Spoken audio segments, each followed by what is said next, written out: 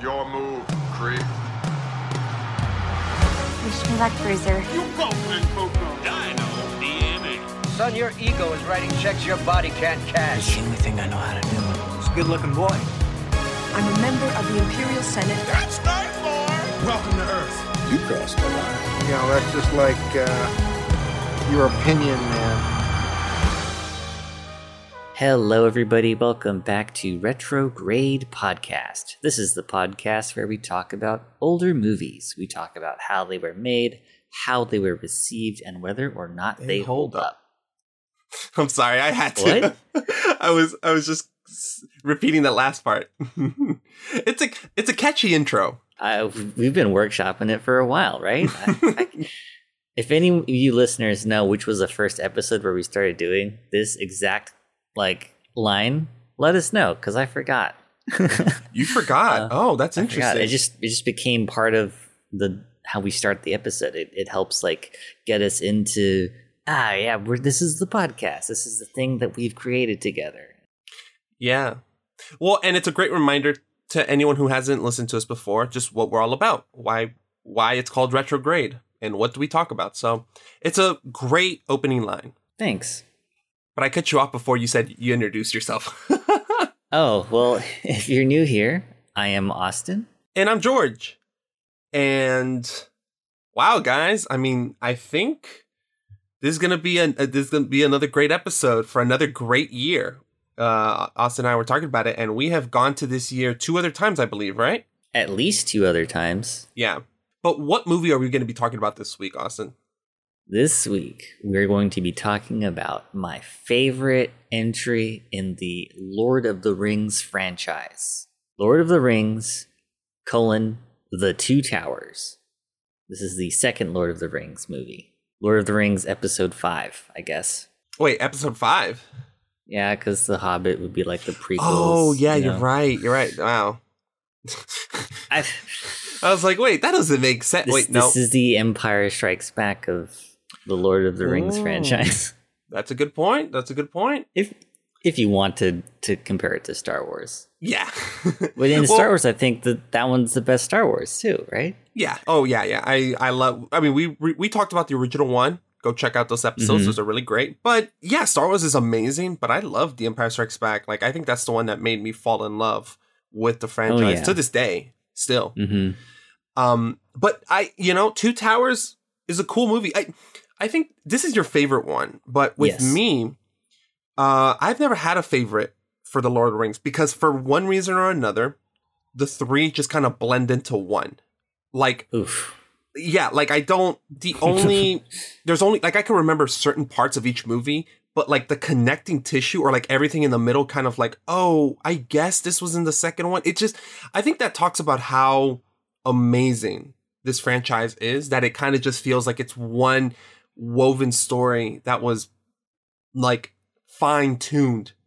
And it was, and J.R.R. Tolkien, when he wrote the books, he thought ahead and he went back and made sure that everything made sense and that it had a good fluid, momentum. I think the Lord of the Rings was actually written as one book. Didn't Becky tell us that he wrote The Hobbit and then the studio was like, we want more of these? So then he went and did the Lord of the Rings and it was 3 books or something? Oh, you know what? I think I'm going to have to go revisit our episode on the first one. Well, Becky will be back and she'll be able to correct us. Yes, she is she will be our Gandalf. And I'm basically Merry.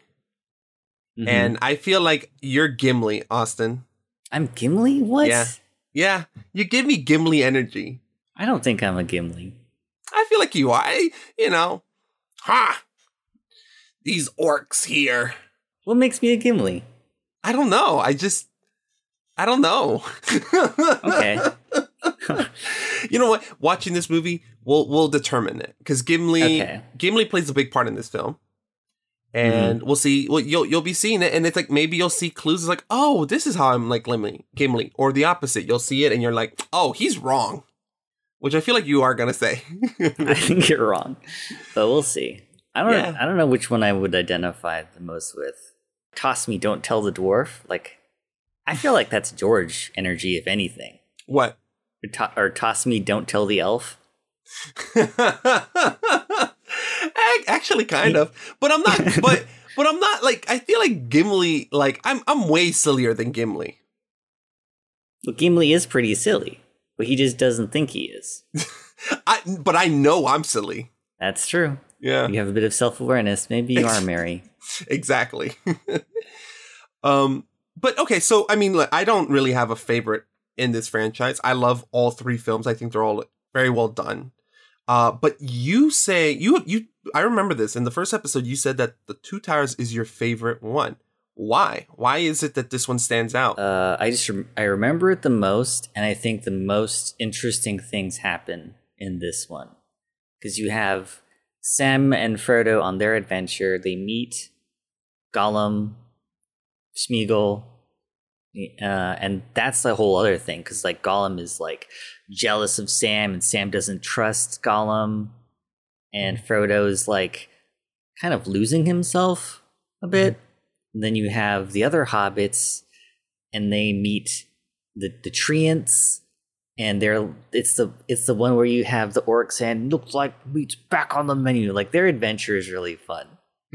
And then you have the three like soldiers, the three warriors, the three people who do all like the action stuff and all their adventure and them trying to like, all right, we're gonna like help defend this kingdom. And then you have the return of Gandalf, who has like one of the best like re-entrances into, you know what I mean? Mm-hmm. Like when I like wrestling, right? This is known on the podcast. And then sometimes a wrestler gets injured, right? And it's like, oh man, they're gone. But then when they come back, it's a moment that I don't know how to describe because it's so unique to wrestling. But it happens in this movie when Gandalf, who you thought was dead, comes back, and he comes back more powerful. It's great. It's why I like the second Pirates of the Caribbean movie, because you have that moment where Barbossa comes back. Oh, yeah. I love that moment. At the very end. At the very end, but just the fact that he comes back with the monkey, eats an apple, like it's such a 30 seconds, maybe 15 seconds of movie where it's like, yes, I don't care about anything else that happened before. This is my favorite part of this entire franchise. I don't know. It's cool. It's cool. And then you have the Battle of Helm's Deep. And then I believe you also have a monologue that Sam gives about these are the stories that we tell or something like that. Yeah, just very, very powerful. Man, you talking about it's like, oh yeah, that's right. That happens in this one. And like there's the worm tongue thing too. Like everything that happens in this movie, I think is very interesting. All the little side plots and everything. Because you have a worm tongue talking to the king, right? In the possession or like the spell, yeah, or the curse, I think. Mm-hmm. Oh. Gondor calls for aid. Rohan. Oh, that's right. Rohan will answer. Rohan will answer or something like that. Yeah, I feel like as far as like stakes and everything, I feel like this is like the highest because you don't like the Mines of Moria, or not the Mines of Moria, the Helm's Deep. Like they're fighting that battle, thinking they're gonna lose, but they have to fight because they're not gonna let everybody die, without putting up a fight. And then I think the same kind of thing happens in the third one, but like. You already did it in the second one, and it was way cooler then. Yeah, that's a good point. The third one I remember does having that. Helm's Deep is probably the best part of this movie, as far as I can remember. I haven't seen this movie in a few years. It's the big like action thing, right? Yeah. But all the other things that I described were not part of that, which I really really like. So it's Helm's Deep is like the 13-year-old I love action movies part. You know what I mean? Mm-hmm, yeah. That I remember, but thinking about it now, there's so much more that I love about this movie besides the big action battle thing. I'm curious to revisit this one after having just seen, the Fellowship of the Ring, because it was it was like 8 months ago that we saw this because our episode came out in December. Mm-hmm. So it's still relatively fresh in my mind. I'm really curious to go back and see, okay, how has this aged?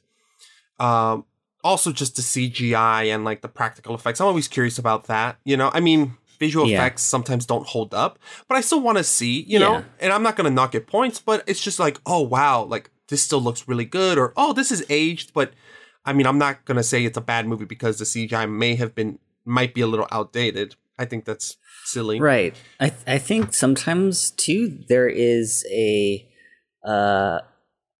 over-reliance on CGI. Because sometimes you need like these big battles because it's the big ending to the big movie, right? So you got the big battle. And I think sometimes, like in this movie, I feel like they kind of hide some of the CGI and have a lot of practical stuff going on. Because I think the big battle is at night, right? And I feel like that helps kind of hide some of the maybe CGI that just doesn't look as good. Well, in the night, also in rain.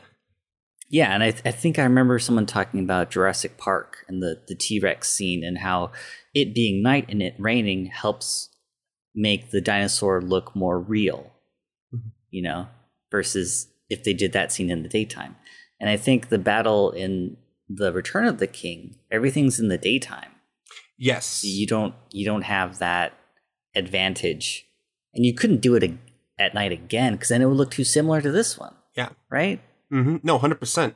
I think maybe the limitations of the technology you could disguise with some practical things and having it be at night and stuff. So I think that's going to help age the effects better in this movie.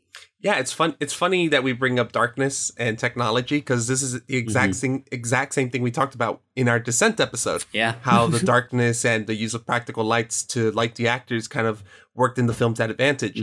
That was mostly for tone and scares, but how this one uses darkness and ray to conceal maybe some of the CGI or some of the practical effects, you know, just to make it look a little bit more grounded. Which, hey. Use what you got. Use everything in your toolkit to make the best scene possible. And I'll tell you this: Helm's Deep, when I saw it as a kid, was perfect. Was the coolest thing I had seen at that moment. Now I'm really excited. I can't wait to talk about this movie. Let's talk about the box office real quick because we've been to this year before 2002, but we always like to talk about box office just to see just to keep in mind where this film landed. Because this film definitely landed in the top 10 for sure. Absolutely, it was in the top 10. 2002 box office, we've been to this year twice. Recently, actually. For Spider-Man. Yeah, Spider-Man and Signs. Those came out in this year. And they were both in the top 10, along with Lord of the Rings: The Two Towers. At the 2002 box office, at the domestic box office, number 1 was Spider-Man. But in the worldwide box office, The Two Towers was number 1 with almost $1 billion. 2 at the domestic was Star Wars Episode 2, Attack of the Clones. Number 3, Harry Potter and the Chamber of Secrets, the second Harry Potter movie. Number 4 was Signs. Number 5, My Big Fat Greek Wedding. 6, Lord of the Rings, Two Towers. 7, Austin Powers and Goldmember. Number 8, Men in Black 2. Number 9, Ice Age. Number 10, A Beautiful Mind. Yeah, it still blows my mind that My Big Fat Greek Wedding made more money domestically than Lord of the Rings: Two Towers. Well, you got to keep in mind that in 2002, Lord of the Rings came out in December. Yeah. So that's right. Yeah, that's a good point. It only really had like 2-3 weeks to make and it made all that money in 2002. Yeah. So in 12 days, it made just $5 million less than My Big Fat Greek Wedding. Okay. But this movie made a ton more money in 2003. Yeah, and overall, because all the merchandise and everything that this movie made. I remember going to Burger King to get the Lord of the Rings mugs. I wonder if we still have. I don't think we do. I remember it had like a little Boromir that would you press a button and he would say, "You carry the fate of us all, little one." Boromir. It was sad when he passed away in the first one. Yeah, it's definitely more sad when you're older and realize who he was and where he comes from. And I think this movie you get to see some of his family. Yeah. So it kind of adds more to the character. But as like a kid, you're like, that guy tried to hurt Frodo. Yeah. Why are we sad that he's dead? Yeah.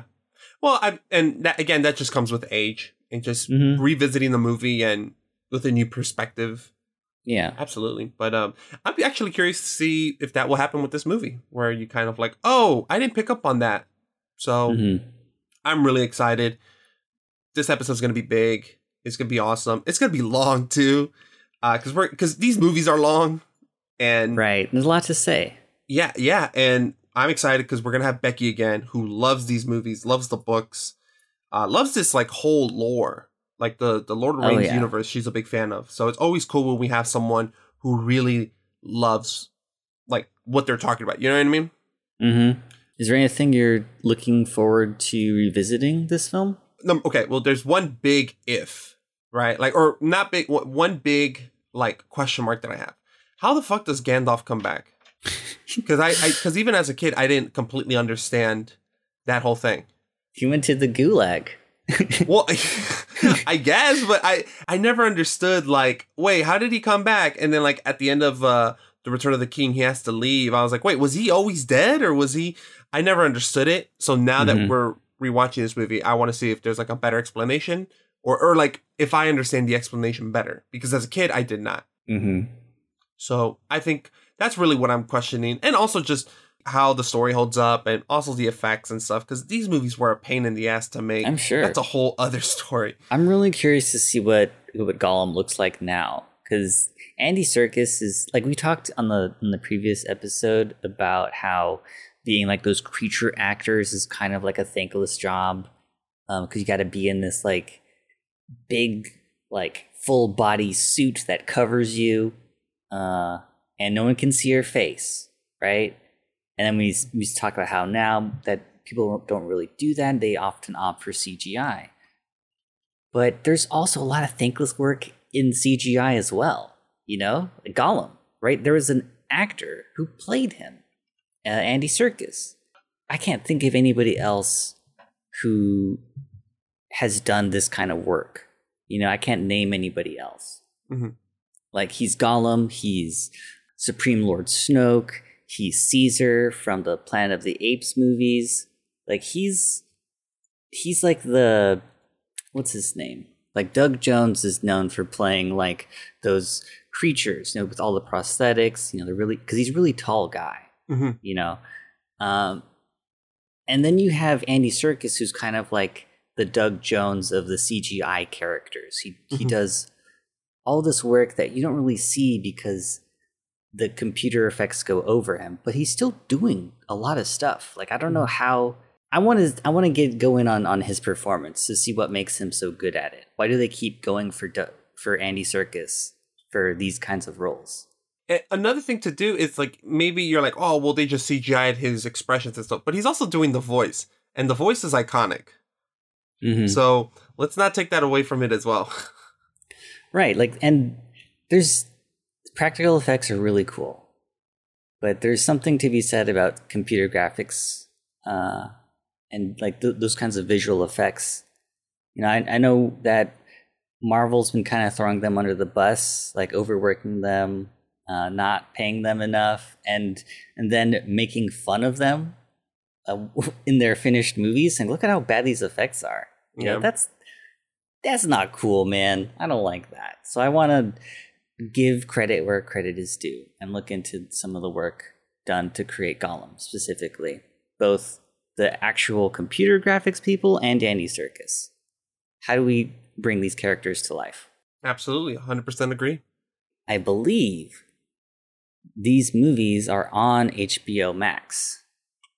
But with HBO Max removing so much content, let's just double check. Yes, okay, so if you would like to watch these movies with us, this movie is on HBO Max, but you can also rent it from Amazon and rent it from YouTube and all those other places. But I'll be watching it on HBO. And I think I will try to watch the extended edition. And then, do you want to like go over the changes between the two? Yeah. I'll watch the regular ones, and you watch the extended, and we'll go from there. So with that, we'll see you in 1 minute. Hey, Stinker, don't go getting too far ahead. Why do you do that? What? Call him names. Run him down all the time. Because that's what he is, Mr. Frodo. There's naught left in him but lies and deceit. It's the ring he wants. It's all he cares about. You have no idea what it did to him. What it's still doing to him. I want to help him, Sam. Why?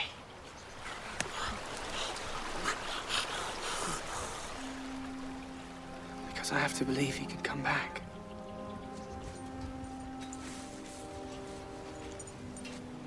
You can't save him, Mr. Frodo. What do you know about it? Nothing!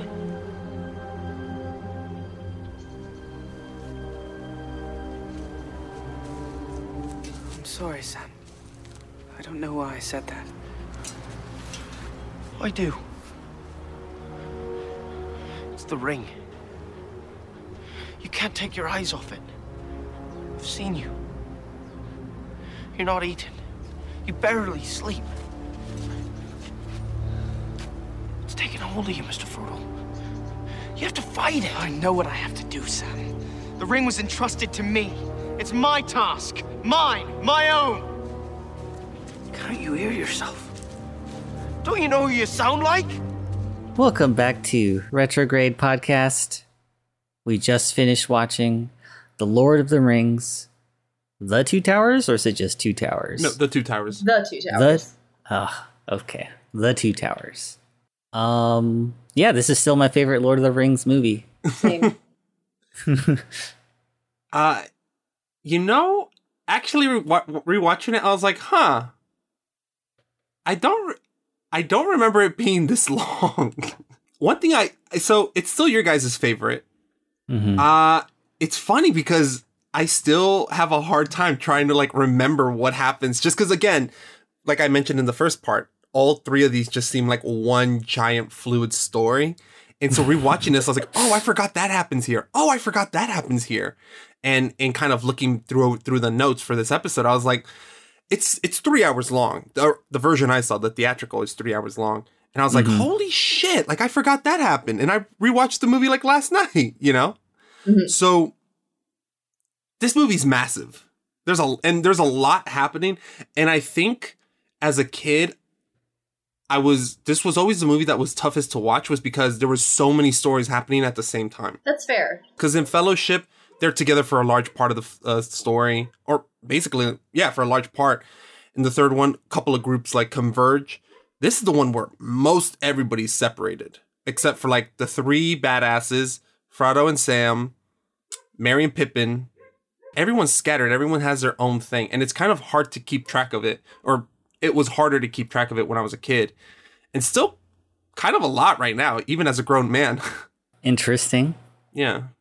But overall, still a great movie. Like, this thing has aged like fine wine. Oh, yes. I like all the different stories. I feel like it makes it easier to keep track of what's happening with the characters, at least, who they are. Like, I always have a hard time telling which one is Merry, which one is Pippin. That was something I was going to bring up. So in the first part, I said how I thought I was Merry and you're Gimli. Well, I actually meant that I'm Pippin. I love Pippin. And I think I'm closer to Pippin than Merry. I can see that.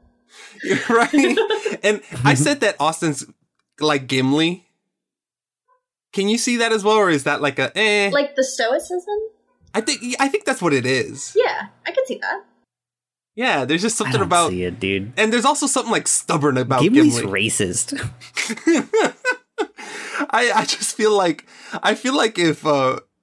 if Austin and I are having a conversation and it turns out that he's wrong, I feel like he would be the one to turn to the camera and be like, "Don't tell George." George, we have it on the podcast in our the Star Wars episode where I made a mistake and I told you. I corrected myself to you.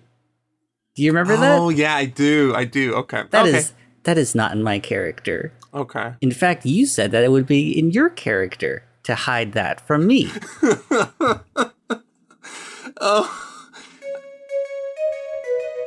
Oh, that Yes. feels so good. I don't want to be somebody who just says the wrong thing and finds out, oh, I was wrong, and then not admit it. No, that's not me. I'm be better than that. George, no, I right. appreciate that. That is the mature thing to do. I definitely would have hid it from you, but don't be like me. Which one of the Fellowship has a shitty memory? Because that'd be George. Wait, who has the ring? Shit, where are we going? Oh, I thought we were going to the Shire. Okay. No, we're taking the hobbits to Isengard. Oh my god. I had to rewind that scene time and time again. It's so hard to actually watch that in the movie anymore because you immediately just think of the meme. You know it's coming, yeah. He's like, he's gonna say it. Legolas, what do your elf eyes see?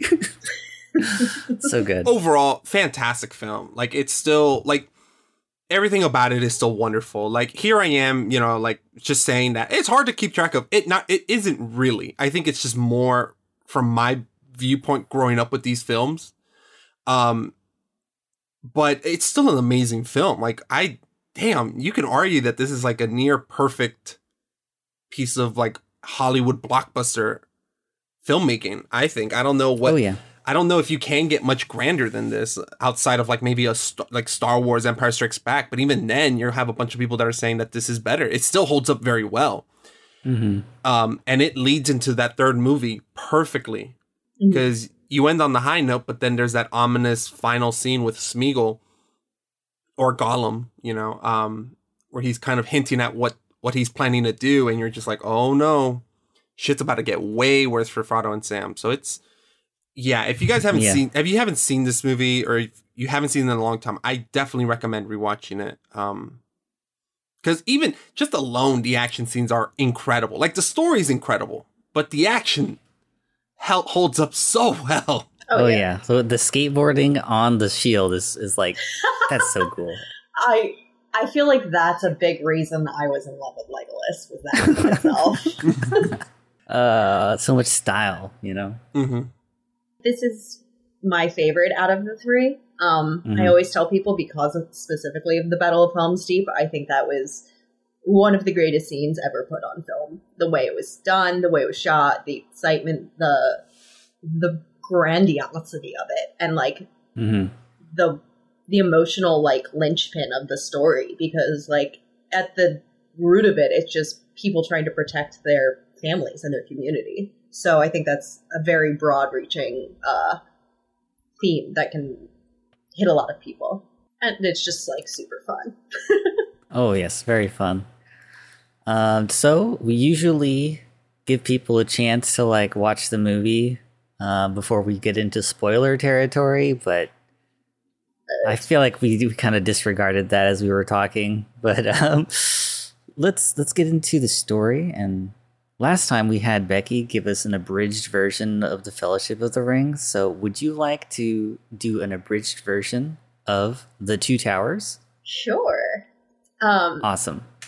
So we kind of start back from where we left off. At the end of the Fellowship, everyone's kind of branched off into these groups.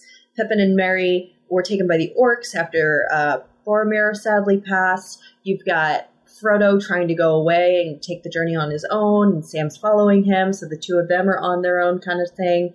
And then you've got Aragorn and Gimli and Legolas that are trying to follow the hobbits to try and protect them and rescue them. Gandalf is missing, of course, because he passed away to the Balrog, and it kind of sets up like this tone of anticipation for the next one. So you kind of are following along. And like you said, there are a lot of stories, there's different storylines, but you get to explore different parts of Middle-earth as well. You start to meet the Rohirrim, the riders of the Rohirrim. You find out that they're from the area of Rohan, but King Theoden has been poisoned by Grima Wormtongue, and what's his name? Not Theoden, Éomer, head of the Rohirrim, and Theoden's nephew, played by the fabulous Karl Urban, is trying to convince them to come and see if they can help. You've got Gimli and Legolas and Aragorn that go into Fangorn Forest, and they find out that, oh, it turns out Gandalf's not really as dead as we expected him to be. and we have the arrival of Gandalf the White.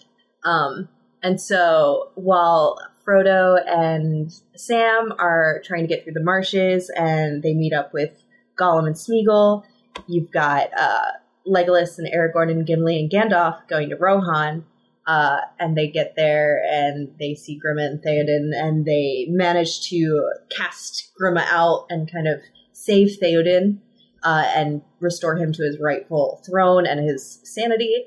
And then you kind of find out that the Uruk-hai are coming to try and stomp out the village. So then the entire village of Rohan needs to go to Helm's Deep in order to protect themselves.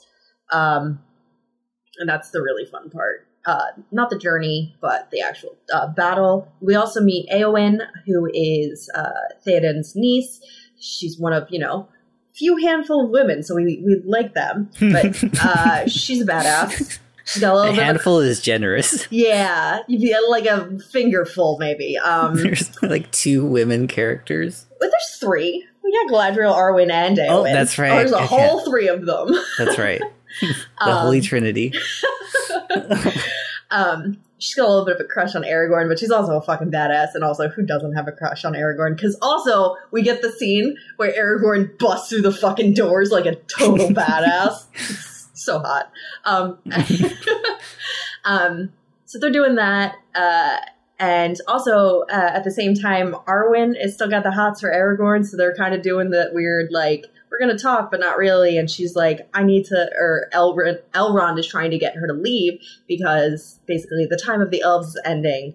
There are multiple ages in Middle Earth, and the second age is really where the elves had their height. The third age, which is when the Lord of the Rings series takes place, is kind of at the end of their time, and a lot of the elves are going into the West, which is basically their, like, afterlife kind of thing. And so Elrond is like, come with us, and Arwen keeps saying, no, I need to stay here and all that stuff, and they need to honor their alliance of men, which, of course, is then you get the elves of Lothlorien arrive, and they help battle. And, of course, Gandalf is also gone. He's off fighting Saruman.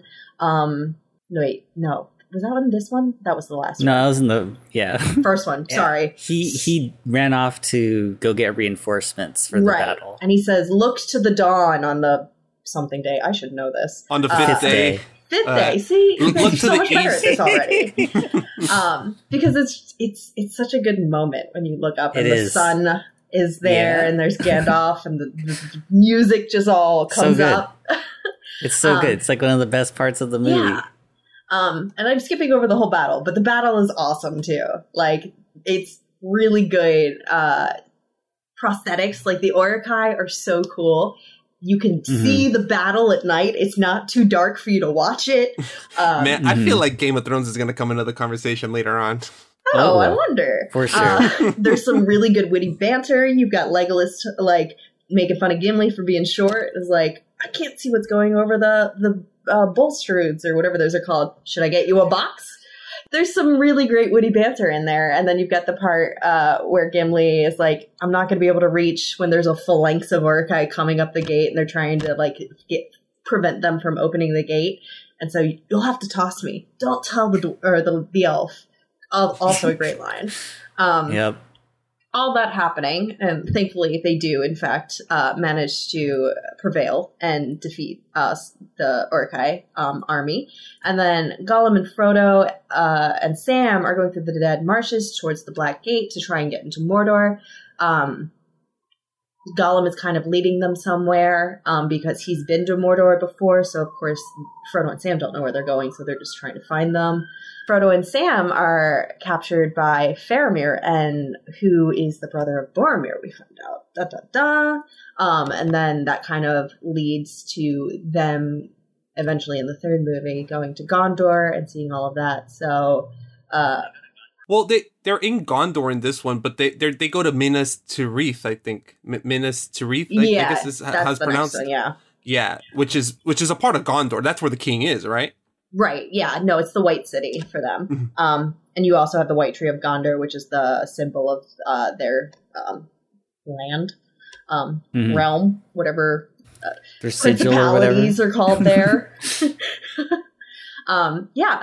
So it does a really good job. Oh, and this whole time, I totally forgot about Merry and Pippin. Merry and Pippin are hanging out with Treebeard. Well, they're captured by the Orcai, and you also get the great line of meat's back on the menu, boys, which also, there's a word for it, but it creates this weird paradox where by using that line, it insinuates that orcs and Orcai know what menus are. Like, are there restaurants for orcs and Orcai? Which is also fun. Eventually, they are able to get away when the Rohirrim help them, and they get into the forest, and that's where they meet Treebeard. And eventually, Treebeard and all the other Ents, they go and destroy Saruman, and well, not Saruman himself, but his realm kind of there around Orthanc and all the Orcai birthing things. And they like toss a bunch of water in there and destroy, kind of to try and just like protect their forest, because Fangorn Forest is getting deforestation. Is, you know, that's not great. And so his friends were those trees. Yeah. And also, fun fact, Treebeard is also voiced by John Rhys Davies. It's just very, very slowed down. But yeah, that's generally it. So all of these stories are kind of going on their own way, and they kind of... And you were right, this is a lot of movie and story, especially compared to the first one, because the first one is setting it up and introducing us. But the second one, you know these people, and so you're on this journey and kind of in the thick of it with them. And I think it does a really good job of that. And then it kind of sets you up for the third one really well. Yeah, and I think that's a good point. I think that first one sets everything up. This one really starts, every character goes on their own journey, kind of, in their trios or doubles. And the story gets really complex, and I think what's so strange is, and I mean this as a positive to the entire trilogy, each movie flows into each other really well, that there's no like directorial difference, there's no editing difference, no sonic difference, it's no written difference. Like, it just flows really well. It feels like it's one movie. Almost in a weird way, a great way to watch these movies would be back to back to back, if you could take it. You can. If you can. I have done it. Yeah, see, Becky's but built you're for like a Lord of the Rings like fan, though. Like, to a person who's like, Lord of the Rings, I would not recommend them do that. It's like a 10 or 12 hour marathon, depending on which version you watch. Oh, absolutely. I would also not recommend the extended versions if it's like your first time watching the movie. No. Yeah, no. These movies are so free-flowing that after a certain point, it is kind of hard for me to pick out this moment happens in this. Like, what's, I don't want to talk about Star Wars this whole episode, but with Star Wars, there is kind of like a break in the story, right? Like, A New Hope, I can remember everything. Like, if you point out an event in one of the Star Wars films, there's a high chance I could guess from what movie it's from, just because those movies have like a good, like, okay, Act 1 break, Act 2, Act 3, and each act is like its own movie, for example. But with this one, it's like all one story. They weave right into the other. This one, The Two Towers takes place, like, I think 2 or 3 days after the Fellowship of the Ring. Yeah, and there's not really a time gap. Yeah. Very little. If anything, it's just like, well, these guys are chasing these guys, and these guys are being carried off by orcs, and Frodo and Sam are still walking. Like that, like, you missed nothing. It's just a bunch of walking. It's more than walking, though, because he finds Gollum pretty early on in the movie, right? And then Gollum is supposed to represent what could happen to Frodo for carrying the ring. Oh, no. I meant between the first film, the second film, like the time between the films. It's just a bunch of walking. Oh, okay. Yeah. So like it picks up like right after the first one, maybe a day or 2 or 3, I think. But like in those 3 days, you didn't miss much. It's just people kind of on their journeys. And then you come in at the perfect time. Like, they find Gollum immediately, like you say. Aragorn, Legolas, and Gimli have like caught up or they're catching up to the orcs. So that's when things are really starting to happen. And we meet Gandalf pretty soon, I think. Yeah. And there's that like fake out where, it's the White Wizard. It's Saruman. Don't let him say anything. He'll put a spell on us. That scene though, where it shows Gandalf falling and fighting the Balrog, is so good. That's that so big good. wide shot where you see the Balrog fall and then suddenly it lights the whole cavern. Oh, so good. So good. What a way to start the movie. Right?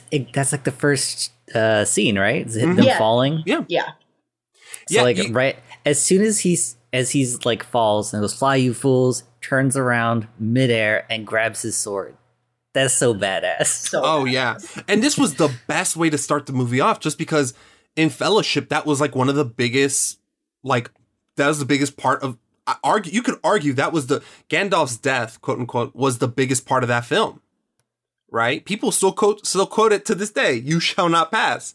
So starting the movie off with that moment, like it shows you what happens right after that we didn't get to see in the previous film, but it also kind of foreshadows that he'll be back. Like, because if you hadn't read the books, you didn't know that he was coming back. When I saw this movie in theaters, I didn't see the trailers. I didn't know about any of this. I didn't even know if there was going to be a second one after the first one. So seeing Gandalf like in the beginning of the movie, like, oh no, they're going to kill him again. And then when he does come back, it's just like oh.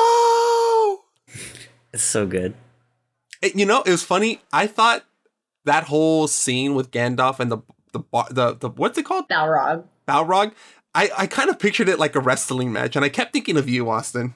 It is, right? It is. Like, it's just a wrestling match.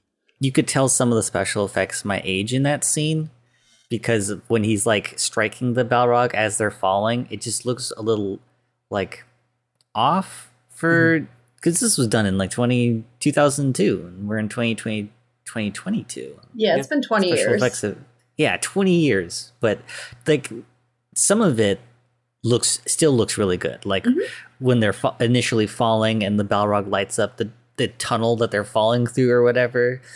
And when he grabs the sword and like, it's like he's been skydiving before. He like makes himself slimmer so he can catch up to him. It's so cool. And then they land on the that like mountain and fight too. That's pretty good. I like all that. The comically deep, just underground tunnel that they're in, that they're just falling for miles and miles on, and they're fighting as they're falling. Yeah, it's badass. Like at the very least. Oh yeah. You talk about some of the CGI. I mean, I think there are certain aspects of it that have not aged as well as we would like. But honestly, it's so minute, and because everything else in this movie holds up so well that like kids right now, like I'm talking actual kids, 5, 6, if you show them this movie in a few years, I think they're still going to be taken by what they're seeing, kind of in the same way with that they watch like a Marvel film, right? Like, Marvel, and Lord of the Rings, like take the newest Marvel film, Spider-Man, or whatever, and compare it to Two Towers. Yeah, Spider-Man might have more advanced CGI, might be doing more complex things, but you're so taken by everything that's happening, and the quality is still there between the Two Towers that you're just like, well, like, I think a kid will watch this and still like, I believe what's happening. I believe that. That's awesome. That's cool. I'm not, because one of my concerns is like maybe a younger viewer watching like the 77 Star Wars and just being like, oh, that looks fake. And it's like, well, I mean, yeah, you're not wrong. Like, it does look like toys. But sometimes you have to accept that what was revolutionary at the time isn't necessarily revolutionary, because you've seen so many films that have then been inspired and influenced by it that the original thing is no longer interesting to you. Because I do feel that way about a lot of old movies, if I'm honest. I'm not someone who grew up watching a lot of movies because my parents just weren't really movie people. So then going to school for film and watching old movies, I'm like, oh, that makes sense. Yeah, I get it. Because everyone has referenced it for so long. I guess that's cool. But then, like, there's some old movies where the special effects are like, when we watched Metropolis, I was blown away by the special effects in that, even though that movie's like nearly 100 years old now, if not more than. Yeah, and that's a really good point. I think this movie is kind of going to be on that same realm of like Metropolis, along with like Jurassic Park. The digital aspects of this film were revolutionary. Like, they completely changed the way motion capture was done. Like, Andy Serkis basically revolutionized the industry, and there's a reason why he's the go-to person for motion capture now. And he creates a studio where if actors are going to be motion capturing for a role, they can train with him. And like Weta Digital is so ingrained in the industry as a special effects and CGI warehouse and like house that like if you look at any movie that has special effects in it and you sit through the credits, there's like a 9 out of 10 chance that Weta Digital is on there because they are just they created so much for these movies. Oh yeah. This movie laid the foundation for so many movies in the future that movies are still working on the basis of this one. So for example, something that I thought was really interesting was Gollum. And there's a scene where he's trying to catch a fish, like in this little little ravine or whatever. It's not the one where he's smacking it. It's like Frodo and Sam are in the back and like Smeagol's trying to catch a fish. And he's like, you know, he's a CGI character that's like in water, right? But it looks good. It looks great. And I was trying to think of another instance where you have a actor in mocap that's dealing with water. And I just keep thinking of Avatar 2. That's going to be released later this year. And a bunch of VFX artists are talking about how incredible the CGI looks in that because now you have like actors that are in water or playing with water, but there's no water in there in some scenes. Like the water's CGI'd completely. And I'm just like, wow, like James Cameron is pushing the technology even further, but these guys are still working off the backs of what they did with Gollum in terms of mocap suits. And fuck, this movie was just so ahead in that. And these are things that we don't even pay attention to. We don't understand how difficult like CGI-ing Gollum on top of Andy Serkis when he's in a suit, like playing in water, trying to catch a fish. Like the fact that they had to take that raw footage, they had to rotoscope all of Andy Serkis out, except for like the tracking marks on his suit, lay Gollum over that, make sure that everything was correct. Then you have to go in and shade Gollum. You have to do lighting on Gollum to make sure it matches what was done on set. And then after that, you still have to color correct the whole fucking frame too. Oh, so, don't forget, you have to check for reflections too, because he's in water. The water reflects everything, and light bounces off of water, and it's going to hit a specific subject differently. So you have all these different things that you have to look out for. And this movie did that. And for like maybe a 30-second shot, maybe even not even that much of just Smeagol trying to catch a fish. Like the movie didn't have to put that in there, but they did. That's like the entire thesis of Lord of the Rings, though. They didn't have to, but they did. And that speaks, I think, to the amount of pre-production time they had. They had like 5 years of pre-production for these movies because they shot all 3 in principal photography together. And then they went back and shot additional photography for the scenes that needed to be supplemented and stuff that needed to be done with like CGI and stuff. So like they mapped out what they wanted to do so far ahead of time that they were able to put in all those little details. That's also the reason why Howard Shore was able to create such an intricate score. The man had like 4 years to work on the score. And so he was able to create motifs for nearly every character and scene and like do wild and wonderful variations on them depending on what was happening in the storyline. Ooh, I love what you just said because that's the difference, because the planning is really the difference between the Lord of the Rings trilogy and the Hobbit trilogy. Yes. Which Peter Jackson would go on to direct, but it was a completely different story. That's a whole story in itself. But basically, for people who don't know, The Hobbit, Peter Jackson came back to direct those. There were 3 of them, but he had no prep time because Guillermo del Toro was supposed to direct it, and something happened, shit went down. I don't know. Creative differences. And Guillermo dropped out, but Warner Bros. Like, these movies have to come out this year because they're a big investment. And so they brought on Peter Jackson, but he didn't have any prep time. There's actual behind the scenes footage, interviews with the cast and crew. And they're just like, Peter's overwhelmed. He has no time to think. This dude is completely drowning. And there's a scene where Peter Jackson's just like is sitting down looking depressed. And he's like, I don't know what I'm doing. Like I'm laying the tracks in front of me. And it's sad. And even one of the people were like, I guess one of the costume designers for like the orcs, he's like, yeah, in Lord of the Rings, we spent years creating these costumes and we got to take lovely pictures and, pose with them. And now we're delivering props the day of. Yeah. And I'm just like, ugh, that's depressing. That's the biggest reason that the Battle of Five Armies was as bad as it was. They started shooting that without a script. Like, they didn't even have time to write the full script that they were planning to shoot. Like, it's really a commentary on what happens when the conglomerates and the studios are putting the pressure to create a money vehicle versus seeing it as art. Boo. And we're also seeing the ramifications of that today. Look at Warner Brothers Discovery and how much of a shit show they are. They lost $20 billion in market cap this week because of the bad decisions they made to treat art just like lines on a money sheet. Oh, well, I mean, you're talking about Warner terrible. Bros. What about Disney and the huge influx of VFX artists complaining about Marvel's workflow when it comes to it's like one on top of the other, and it's like it's the norm now. Mm-hmm. Whereas 20 years ago, it wasn't. It was like he had 4 or 5 years to work on this movie, and you could see it. Every inch of this movie screams time, money, and effort.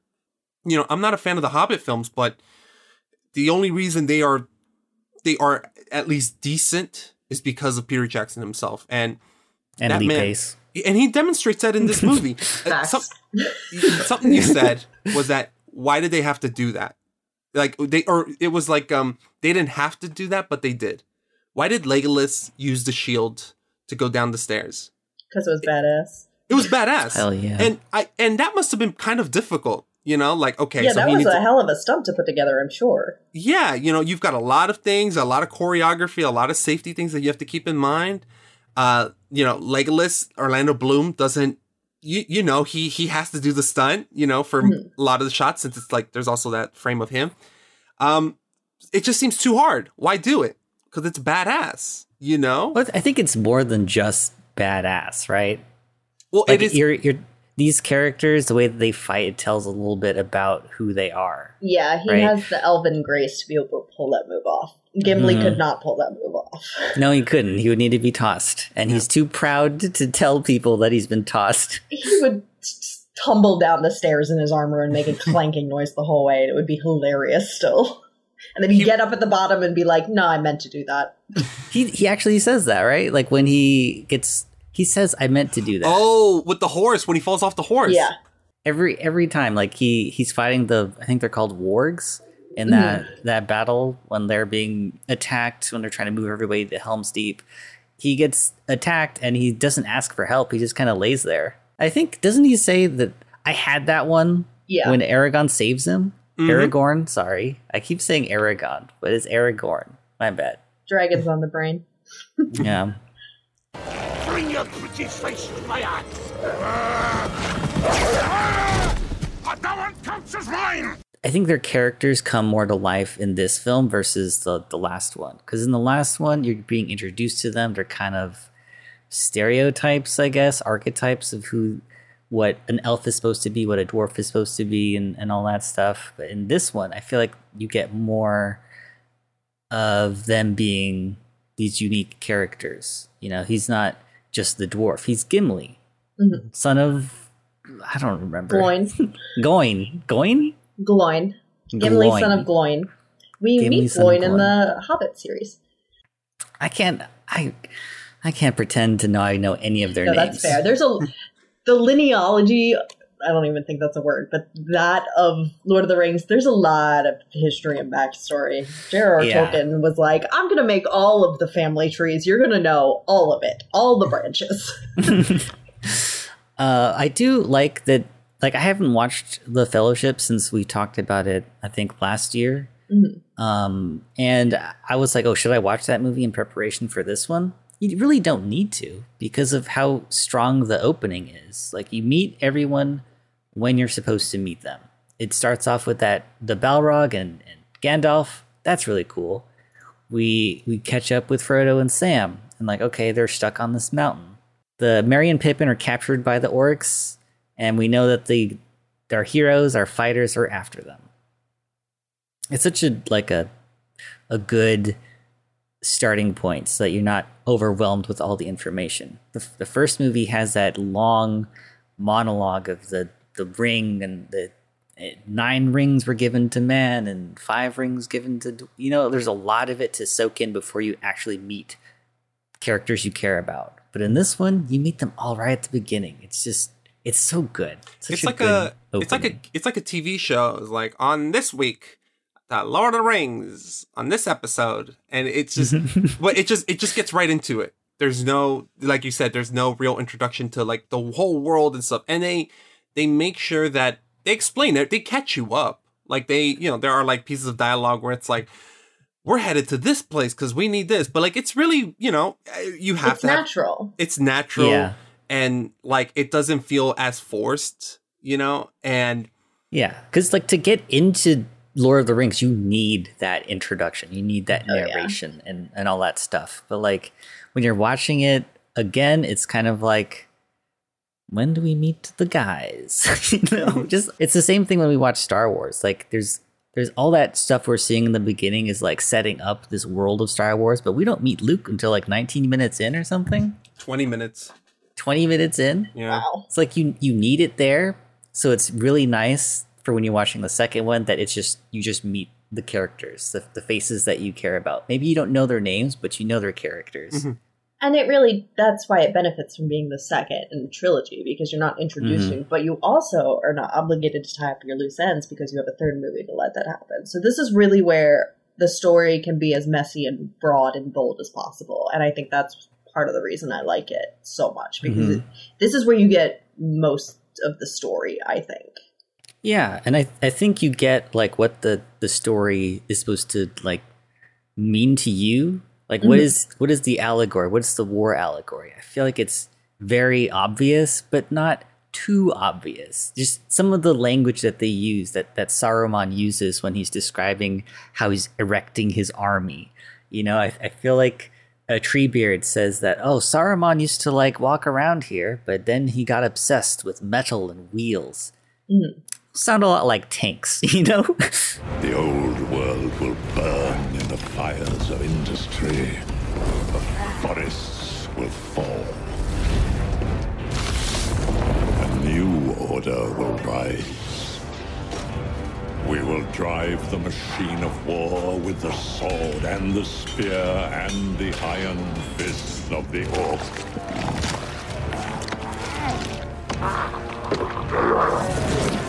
But my lord, there are too many.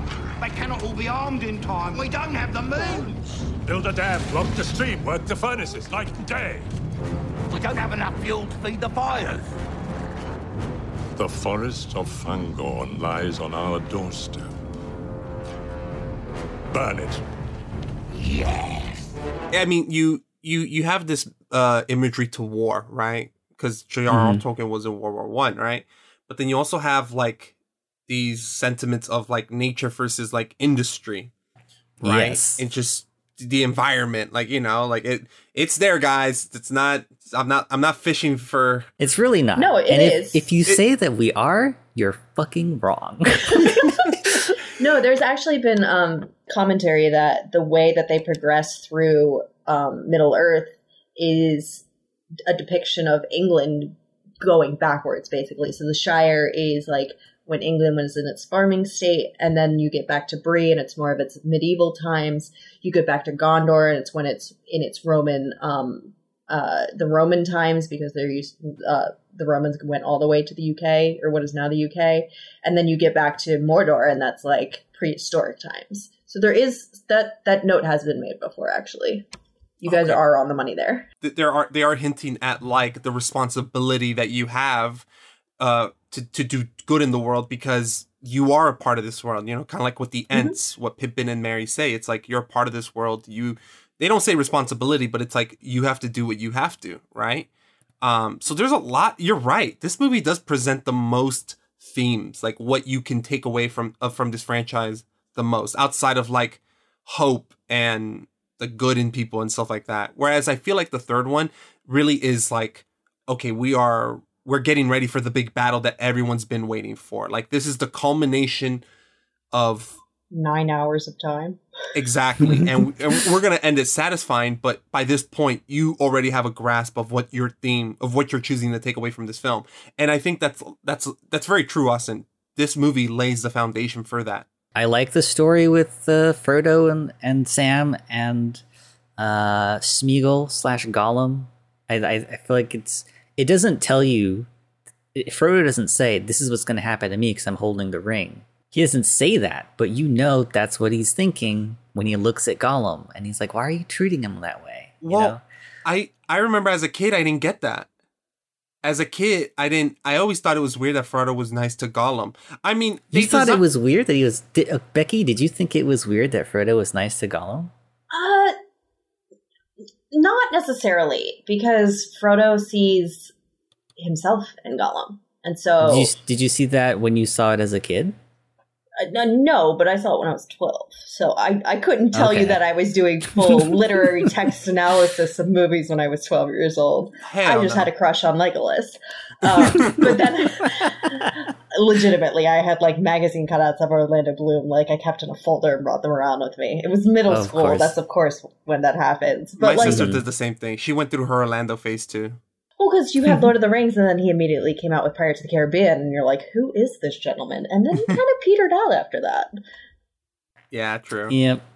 Well, I know that he has dyslexia, and I think that he did have a lot of anxiety when memorizing scripts and stuff. He was also an adrenaline junkie. He's had a lot of injuries. He had to get surgery on his back at one point, and that he was potentially never going to be able to walk again. So I think he may just like be trying to take it easier on his body a little bit. Good on him. Safety, man. I mean, he's also married to Katy Perry now. He's doing fine. Yeah. What were you going to say about your experience with Gollum, George? Well, I was just going to say, as a kid, I had no idea why Frodo was nice to Gollum. Like, it didn't make sense to me. And they do design Gollum to be kind of, like, you don't like him, but you also do pity him because he is kind of, for lack of a better word, pathetic. But it wasn't until I grew up that I started realizing, like, oh, Frodo is seeing himself in Smeagol, and he hopes that he doesn't go down this path. And I think there were some lines of dialogues that he said in this movie where it's like, I have to hope that he could go back, that he could get better. And someone else would have, like another screenwriter would have said, so maybe that means I will get back to normal and go back to the Shire. But they just kind of leave it. They don't say that in this movie. And maybe 12-year-old George didn't get it, but 28-year-old George got it finally. But I think it makes a lot more sense now, and that's why revisiting films is good, because now I understand, oh, that's why he's giving Gollum a chance, because he wants to confirm to himself that he could become better. What do they say? I'm tied to this creature. You know, I'm bonded with him. I'm bound to him and he to me, or something. Yeah, and I for a while I was like, what? I don't get that. But now it's like, oh, it speaks to the evil of the ring. Like anyone that's had to bear it is intrinsically tied to each other. Yeah. It's like being part of the shittiest like high school club. It's like, oh man, it's not gonna get much better. Wait, our president is who? Yeah, I always feel bad for Gollum. Like, I'm like, why are they so mean to him? It's not his fault he looks that way, you know. But he is treacherous. But there's like this whole like inner battle with him. I love the way they shoot that scene. Yeah. When they're like asleep and he's like, kill the hobbits. Or I don't know which is Gollum the evil side of him, or is Gollum that just... is the evil one. Smeagol is the good one. Yeah. Smeagol was his like. That was his name. Yeah. So he was, I don't know if he was like a hobbit or hobbit adjacent. He was not much different from a hobbit, I think is what they say in the movie. It wasn't exactly a hobbit, but it was something very similar. And then you get that flashback in Return of the King. Yeah. And then you have Andy Serkis dressed up as Smeagol, like OG Smeagol, before he kind of got into the Gollum era. Yeah, that whole conversation he has with himself is so good. Like the way that they film it too. Never come back. So good. The way they shot it with the reverse shot, like two different, like that's something that movies will implement.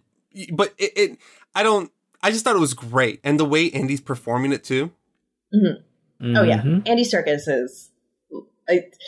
He's a phenomenal actor, phenomenal director, phenomenal in motion capture. Like, what can't that man do? Truly, for real. Great dancer, if what he did in 13 Going on 30 is anything to go by. And he seems like a really nice guy, too. So he's really talented in all these different fields, and he's a really nice guy. Jesus. We can get into more on how nice of a guy he is towards the end, because I found out somebody who may not like all the things that he says. Oh, okay. Yeah. But, yeah, the way that they film that, like, as... you know, you're not really aware of it, but when you're watching a conversation in a film, one person's on like the right side of the screen talking to the left, and the person they're talking to is on the left side of the screen talking to the right. As an audience, you don't know that, but you know it because that's how conversations are shown in film. And in this scene, like, they do that even though he's talking to himself.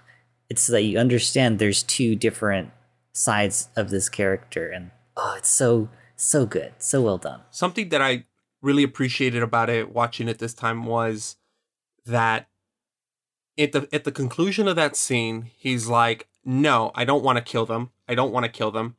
And that's it. Those are the final lines. The way I understood that scene is that Smeagol won. He won that internal argument between Gollum, and throughout until the end of the film, or until he's betrayed by Frodo, it's Smeagol. That's why there's like a change to his character.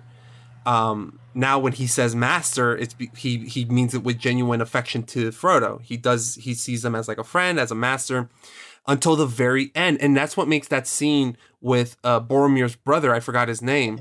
Faramir. Faramir. Jeez. They weren't very creative, those parents. Yeah. But it makes that scene with Faramir really tragic when Faramir's like, there's Gollum, I have a bunch of arrows, a bunch of archers aiming at him.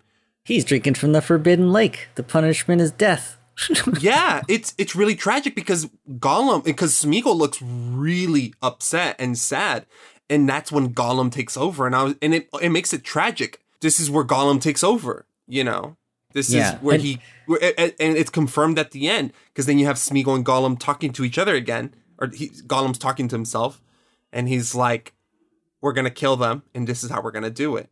I feel like it's all kind of exasperated by the fact that nobody sees Gollum as an equal. They all see him as like a lowly, decrepit creature. Yeah. Mm-hmm. I think that's why he opens up to Frodo as much as he does, because Frodo does treat him with kindness. He's probably the first person to treat him with kindness in hundreds of years. Yeah, the first person to call him Smeagol in 500 years, I think. It's funny because at the beginning of the movie, watching Gollum come in, I was like, man, I could take this dude. Like, put me in a room with Gollum, I would destroy this punk-ass bitch. And then as the film goes on, I was like, oh, now I feel bad. Now I feel bad for thinking all of that. And then I remembered what happens in the third one. And I'm like, oh, no, that dude had it coming. Like, he gets beaten up by the Faramir's gang, and Faramir, why is he so mad? Why is he so vicious? Well, because his dad has always liked his older brother better and has told him his whole life that he's not worth anything. It's like this whole cycle of abuse and... Yeah, for reals. And I think Boromir even talks about his dad in the first one, in the Fellowship of the Ring, slightly. So their father has been referenced time and time again. And it's great that we finally get to see him in the third one, and you're like, oh, this is the douchebag that fucked up Faramir and Boromir. Oh, he's awful. Yeah, what he does to that cherry tomato should be done to no one. Yeah. Oh,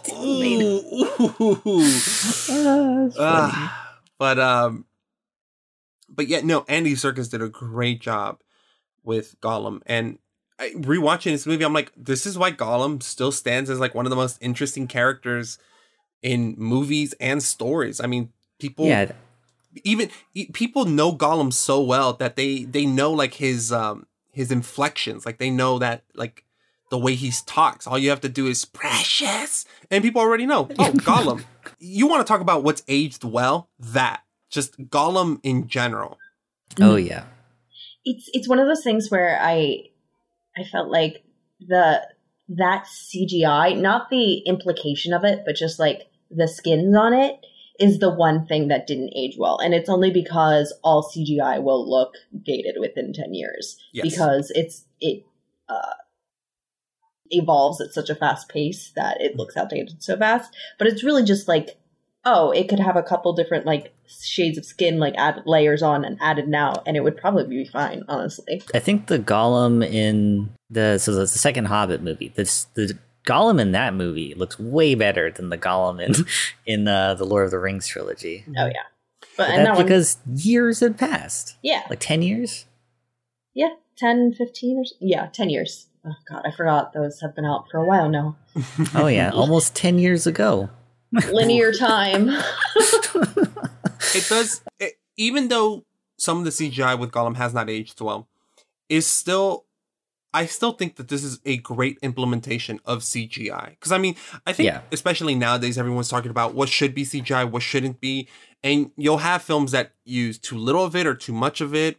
And very few films that, like, actually sit in the middle. This one sits in the middle. And I think about Gollum, and it's like, well, if you really wanted to make sure that he aged well, you could just a live action person, a live action character. But I'm like, yes, but Gollum is designed so specifically. It looks good that I'm like, this is how you use a CGI character. Like when you're talking about whether this character should be CGI, Gollum is probably one of the prime examples of that. Of a pro for that argument. I'm like the only other character I think I can think of off the top of my head is like Thanos. Thanos CGI'd completely, 100%, makes sense. Gollum, 100%.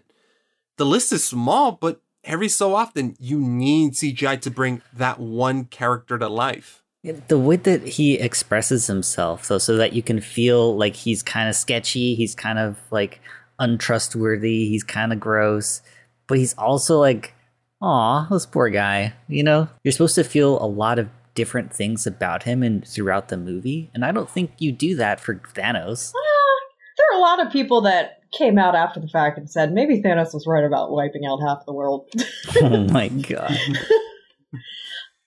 But no, you're right, though. It's, especially when he's the Smeagol side of him as opposed to the Gollum, there's a very, like, innocent childlike wonder. Yeah. And it really does allow you to empathize with him in a way that a lot of CGI characters don't have. And that was really a testament to how well, A, it was acted, and B, this how the CGI was done by the Weta Digital team. Absolutely. And I think having it live action just make, you always run the chance of, well, that some people saying, well, it just looks too goofy, it looks too silly, which don't get me wrong, these movies are goofy. Having a live action Gollum might have just made him too goofy, and I don't think I think that would have been too goofy. I agree. Yeah, and it just wouldn't have aged as well. And the thing about Gollum too, Gollum is two people. He's Smeagol and Gollum. He's human, but he's also not human. He's like an animal. He's like really, really old, but he moves really quickly. He's spry, very flexible in terms of how he's able to crawl all over the place. And there's so many like intricacies to his character that I don't think you could have gotten if you had used live action. I think this is an example where it's like, no, CGI is the way to go. I think so too. Something I did want to talk about, Austin, we've talked about this before, using horses in action scenes. We talked about this in The Good, the Bad, and the Weird, right? And kind of how in that movie there's a lot of horses and a lot of cool action scenes, but we couldn't help but wonder how many accidents, how many on-set accidents had occurred just because that movie was so balls to the wall with action. Yeah. Watching this movie again, I had the same anxiety. I was like, Jesus, how many horses and how many people must have gotten injured from this movie? Because the action scenes in this movie are intense, way more intense than the first one. Like, there are multiple scenes where you feel the two sides colliding and hitting each other. Like that scene, you mentioned it earlier, where they're headed to Helm's Deep and like the orcs on the giant dogs are chasing, I don't know the names. Are they wargs? Yeah, wargs is what those are, yeah. Wargs, okay. There's like that shot that you have the horses and the wargs like collide into each other. And that scene is there's so much happening. The choreography that must have gone into it, the safety, the safety issues. Woo! And that's one scene. And then you have the Battle of Helm's Deep where you have just horses and not a lot of horses in that scene though. Like they're just there that show up at the end, and then when the king's like, I'm gonna go out swinging, and then he rides the horses. That still made me concerned, man. That whole scene had me like anxious because I'm just like, there are so many horses in this. I mean, horses is one thing, right? But it just goes to show that this movie leveled up its action so much. This whole time I kept thinking like, wow, like the safety meetings that these movies had must have been insane. Like every other morning. And there were injuries. Like they didn't get out unscuffed. Mm-hmm. Right. But I think in this movie, it's not as practical as something like The Good, the Bad, and the Weird was. The Good, the Bad, and the Weird, those are all real horses. Yeah. Those are all real people riding them. Those are actual explosions, and the horses are running through them. And the horses are actually falling. You see shots of them falling. I think the action in The Good, the Bad, and the Weird is way more visceral than in this movie. In this movie, do you ever see a horse get hit? I felt like I saw moments where I did. I felt like there were scenes where I was like, oh, that was bad. But it's like they'll run into like when they collide when the riders of Rohim? The riders of Rohan, but they're the Rohirrim. Okay, when the Rohirrim with Gandalf, they collide into the orcs, I feel like those aren't real things that they're colliding into, are they? That's a tough shot to I don't know what's real or what's not in that shot. Yeah. Yes. So for me, I wasn't as concerned for the horses in this movie as I was for the horses in The Good, the Bad, and the Weird. It made me feel a little bit anxious. I mean, I will say this, that's high praise to be like, well, I don't know what was real and what was fake. It's like, oh, well, okay. That means that some of these have aged really well. It just kind of brought that into memory, and I was like, ooh, just a lot of horses, especially in that battle scene at like near Helm's Deep, where those are a ton of horses versus wargs. And I'm trying to think about they're not real, right? Mm-hmm. The wargs are all CG, wargs aren't are they? All CGI, yeah. Okay. See, damn, they looked good. I was wondering what they did. I was like, they trained some dogs to like get real big. I don't know what they did with that. At that point in the movie, I was so focused on just the actual movie and how intense it was. I was like, oh my God, how did they film this scene? But I'm really trying to wrap my head around what was the choreography like? How do you even film this? This just feels like it's a nightmare. And this is just one battle. 5 years of pre-production. Five years of pre-production for reals. But Sammy, since we're on action scenes, let's talk about the creme de la creme, probably the best action scene the entire franchise has on camera so far. That's true. Because The Rings of Power is coming out on Amazon Prime. And they spent $1 billion on that. So there might be some big stuff in that series. We don't know. But the Battle of Helm's Deep is probably the coolest fight scene the franchise has. Or at least you guys think so. I do, yeah. Mm-hmm. It took 3 months for them to film. 500 extras. The roaring crowd that they recorded by having Peter Jackson go to a rugby stadium and having the crowd cheer out in like the dark speech. They put it up on the like big screen so that people can say God. It. Yeah. Get a bunch of hooligans speaking orc. Yeah. Because we're in Wellington and really all of New Zealand is so behind this picture, we have these sort of unique opportunities of involving the whole community. So we said, well, maybe we can just get into the stadium and record people there. And what we were able to do is get into the cricket stadium during the halftime. And Pete went in and just got this rousing, cheering response and directed over 25,000 people to become Uruk-hai, chanting these words in black speech.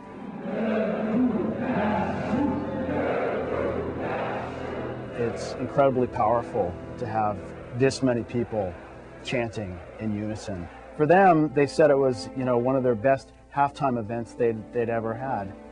And it's just like the amount of time and effort that went into shooting the Battle of Helm's Deep. It's like, if you hear the stories from the people that worked on it, like, it was grueling. 3 months of night shoots. Like, can you imagine only being awake at night for 3 months? And they're soaked in the rain, like they're fighting each other. It probably was not fun, but when you look at how it turned out on screen, you can only sit there and be thankful that those people were willing to go through all that to make the art for us. Mm-hmm. You've mentioned the two things, right? Nighttime and rain. Those already make whatever action scene you're about to film much harder to film, right? Like it's already difficult enough. And now you add it, now you put it in the dark, and now you have to ask yourself, if you're the DP or the director, all right, how are we going to light this fucking thing? Because it's at night. So we have to explain it one way or another. And with rain, you have to say, well, okay, how visible is it? How thick's the rain? Because you control the rain. And then you have to think about, is our audience is going to be able to understand what's happening? Can they even see what it is? It's just a fucking nightmare. But you can see it, which is amazing. It's really, you're right about the lighting. People seem to think, there's been a trend in cinematography, I would say, over the last decade and a half where things have just gotten darker and darker and darker. That's been a complaint for a while now. But then, obviously the Game of Thrones battle scene was really where audiences were like, what is happening here? Use a light. And it's interesting because, like, we talk about how older films, you go back and watch them and you see, like, they're not interesting because other things have interpolated them and taken inference from them. But for some reason, they didn't take the lighting with them from Lord of the Rings. Mm-hmm. So you go back and you watch Helm's Deep and it holds up because they did it correctly. You have to blow the light out of night scenes and then adjust it with your filters or how your back parts are darkened and stuff like that to infer that it's night. Because, like, you can't just have everything be dark and that's why it's night, because then your audience can't see. So They really did a great job of letting, like, the blue hues infer that it's night and, like, letting the shadows in the corner almost create a vignette so that you're seeing what you need to see. So it feels like naturally what your eyeball would see if you were there. There's shadows, it's dark, it is nighttime, and you can tell that, but you can still see the action and everything that's going around. And so you're not diminishing all the work they did to create that scene because you're seeing all the details that they put into it, including, like, all of the prosthetics and makeup and wigs. Because, all those 500 extras were also in costumes and stuff like that. And all of the Uruk-hai that had their faces that were facial prosthetics. Like, you saw all the incredible detail in that. And that just brings the world to life so much more authentically. And that is also why it holds up so long. You said it right there. Here's the thing about lighting. There's different ways to light darkness, right? Like lighting something at night. You could keep it realistic. Because look, if you go outside, right, it's black. You've got a few street lights that give off their certain hue and stuff. Lights bouncing in different ways, right? But for the most part, it's black. So that's one way of doing it if you're going to shoot something at night. Another way is to do day for night, which is you film a scene in the day and in post-production on a computer, you just change it, you darken it, you add blue. And that's kind of how they did it with, like, Mad Max Fury Road. They shot all the scenes in the day. And the reason for that was because there weren't any street lights in the desert. And they were like, we don't really know how to light this practically. We don't know how to light this. So let's just shoot it day for night. That's what it's called. It also adds, like, an artistic, like, spin to it, too. Oh, absolutely. Like, the world at night in Mad Max is different from the world at night in our regular world. Oh, yeah. Very different energy. And that's why it works so well in Fury Road. And a lot of movies do it. And now there's the middle one, which is kind of like the hard one, which is, okay, we take the principles of both. We keep some of the blackness from the night, but we also add in some of the blue. And we kind of find the sweet middle ground, and that's how our film's going to look. The problem is that adds its own issues. You're going to need some big lights. But not all the lights can be blue, or you have to pick the right hue of blue. Because if you just put blue gels on all your lights, then all your actors are going to look blue. I mean, this battle scene, Helm's Deep, takes place in the middle of the night, throughout the entire night. So this is hours. And not one character is completely covered in blue. I don't think so. Not even throughout the fight scene. Every character still has, like, that neutral kind of light on them. But the background, the sets are still looking blue because it's nighttime. That's kind of hard to achieve. That takes a lot of crew, a lot of people, a lot of time, a lot of money. A lot of lights. A lot of lights. I don't think people understand how many lights are used in an actual scene. And now you have a battlefield. And 500 extras. Like, the scope of that scene is astronomical. You have to be really, really dedicated, and you have to be very precise as to how you're going to film it and shoot it. And we're just talking about lighting. One aspect. Lighting is one aspect that went into this battle scene. You have stunts, you have extras with their costumes, their performances, and you have the general geography is what the character is doing legible to the audience. Because if we didn't know what was happening, then it's all for shit. It's not worth it.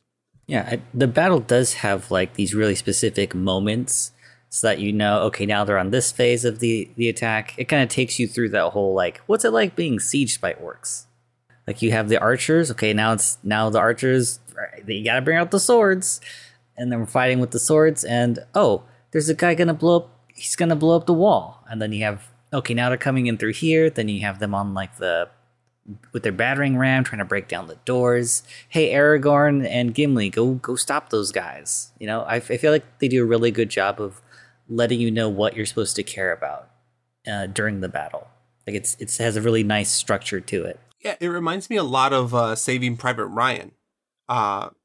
Saving Private Ryan has like those moments, right? Like when they're storming Normandy, and it's like, okay, first we have to get through like the makeshift fences that the Nazis have put up. So we have to blow those up. Now that we've created a hole, now we have to take care of like the machine guns. It's the same process, and I feel like that's a wonderful way of filming these giant battle scenes. Because if you just have battle scenes where it's just random B-roll of creatures fighting random army people, it just you lose the impact, you lose some of the story, because at this point you're just seeing people hit each other with fake swords and shields. You know, I think when you organize it around moments, around characters, that's when you have something that's really impactful. Like one of the standout characters in the Battle of Helm's Deep is Faldir, I think. The elf. The elf. and he's as far as I know, he's only introduced in this scene in the second film. You're right. But he, like, you can tell he's important because of how fancy his gear is and how Aragorn looks at him. Yeah. How everybody looks at him. Yeah. Actually. He's on screen for maybe less than 5 minutes. This man has 5 minutes of screen time. But there's that whole scene where he's being attacked by different orcs and his death. And that moment stands out, and they give you that creepy POV shot as he's falling. You see, he sees the body of his comrades all laying there, bloodied and stuff. And Aragorn's trying to reach him. You know, he's trying to carry him to safety, and you know, he dies. And that moment stood out to me so much because I was like, this is one person in a battle of maybe thousands of thousands of elves and orcs and stuff, and they made this moment big, but it really makes you feel how violent and brutal this war is. Yeah, I think that it's more than like just like a really big action scene, because they really make you understand the cost of war. Like you see all right, well, we need more bodies to fill these lines in, so give this kid a helmet, you know, and you have this other kid like trying to hold a sword. And then there's this moment with Faramir too, where they kill one of the riders of the elephants, and he has that whole line of dialogue about, I don't know who this kid is, but he's not so different from me. His sense of duty was no less than yours, I deem. You wonder what his name is, where he came from. If he was really evil at heart, what lies or threats led him on this long march from home? If he'd not rather have stayed there, in peace. War will make corpses of us all. I really appreciate how you care for the lives lost in this battle. But then you do have like Gimli and Legolas counting how many people they kill, like it's some kind of contest. So I guess you have your cake and eat it too. Yeah, it balances the tones. Absolutely. And I mean, I compared it to Saving Private Ryan, but this is not Saving Private Ryan. This is a high fantasy storytelling. You know, and it's a long scene too. You can't like put the Wilhelm scream in and expect us to take it seriously. Like, oh man, I'm sad that guy died. Yeah, 100%. It's funny anytime you use it, or it's like annoying, but it's never like, man, that guy didn't need to die, you know? That's actually a good point that I did think about. One of the cool things that, I mean, we might have talked about this in the first one, but Peter Jackson has a knack for comedy. He is a funny guy. And I love how he inserts moments of comedy in these movies, right? It reminds me a lot of like Sam Raimi as well, which is why I'm convinced that if Peter Jackson couldn't have made the Lord of the Rings films, I wish that it would have been Sam Raimi, because I feel like he would have been the most suitable. I would know the perfect scene for Sam Raimi. Which one? It's in the extended cut. It's really dumb in the extended cut. I don't like it, but I feel like if Sam Raimi did it, it'd be pretty sick. Well, that's an interesting interpretation, because I feel like with Peter Jackson's background before he did Lord of the Rings, it's a very similar style to Sam Raimi, almost. Oh yeah. Oh, what's the movie called? The zombie Dead Alive. Dead Alive. And Heavenly Creatures too. Heavenly Creature. Yeah, like that. Those are both right up Sam Raimi's alley. Yeah, I feel like Sam Raimi could have easily, or not as easily, or I don't know, but I feel like he could have been a good substitute. I'm so happy Peter Jackson did it. But what makes this stand out is the moments of comedy. I mean, you'll have Faldir's death scene, which you'll get that POV of him falling and just his buddies all dead, which is really depressing. But then you'll have like moments like, how does the battle start?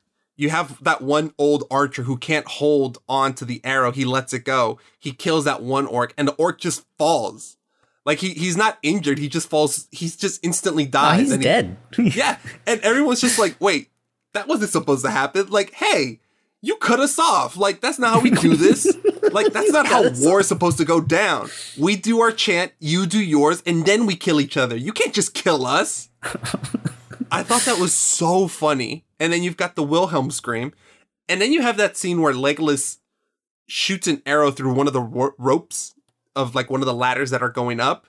Mm-hmm. And like everything just goes quiet and that ladder just goes straight down and you just see all the orcs in the bottom getting squished and stuff. I thought that was funny. Like that's funny.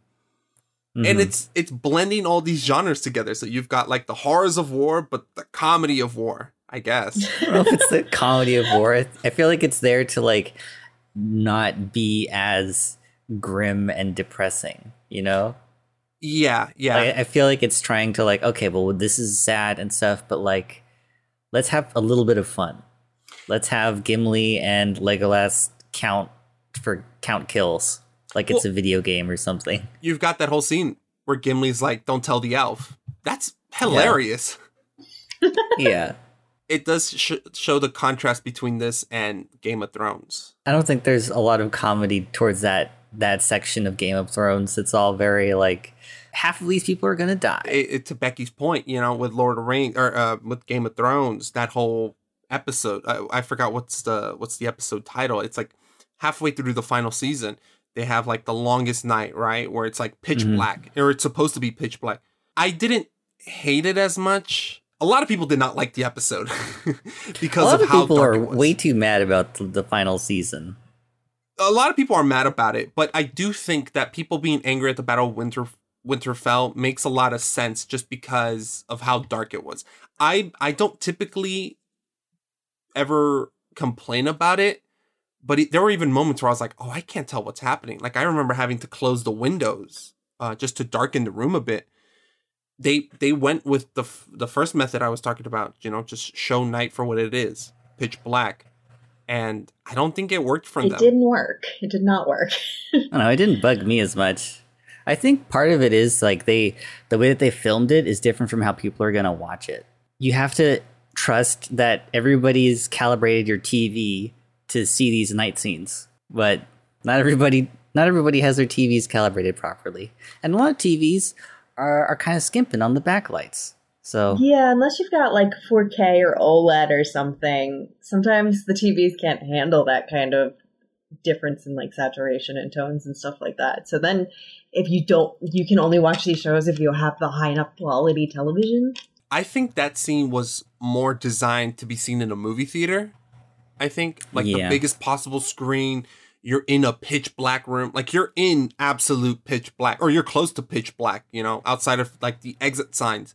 So, you know, even the darkness that they're going to show you in the episode isn't going to be as dark as what it is inside a movie theater. So maybe that was kind of how they designed it, but I don't even know if movie theaters played those episodes in theaters. They should have, but you know, I mean, that's a whole other thing. Yeah. There were two other things I would like to talk about this movie. The Grima Wormtongue.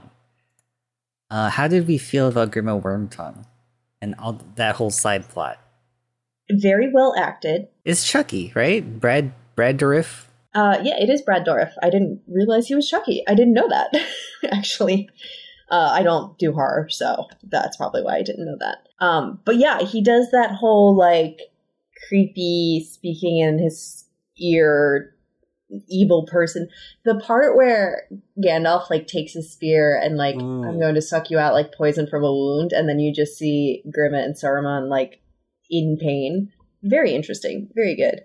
But, like, he did a really good job with the character, because I think that character is not nearly as interesting in the books, if I remember correctly. Wait, Gandalf? It's been no. No, Grima. Wormtongue. Okay.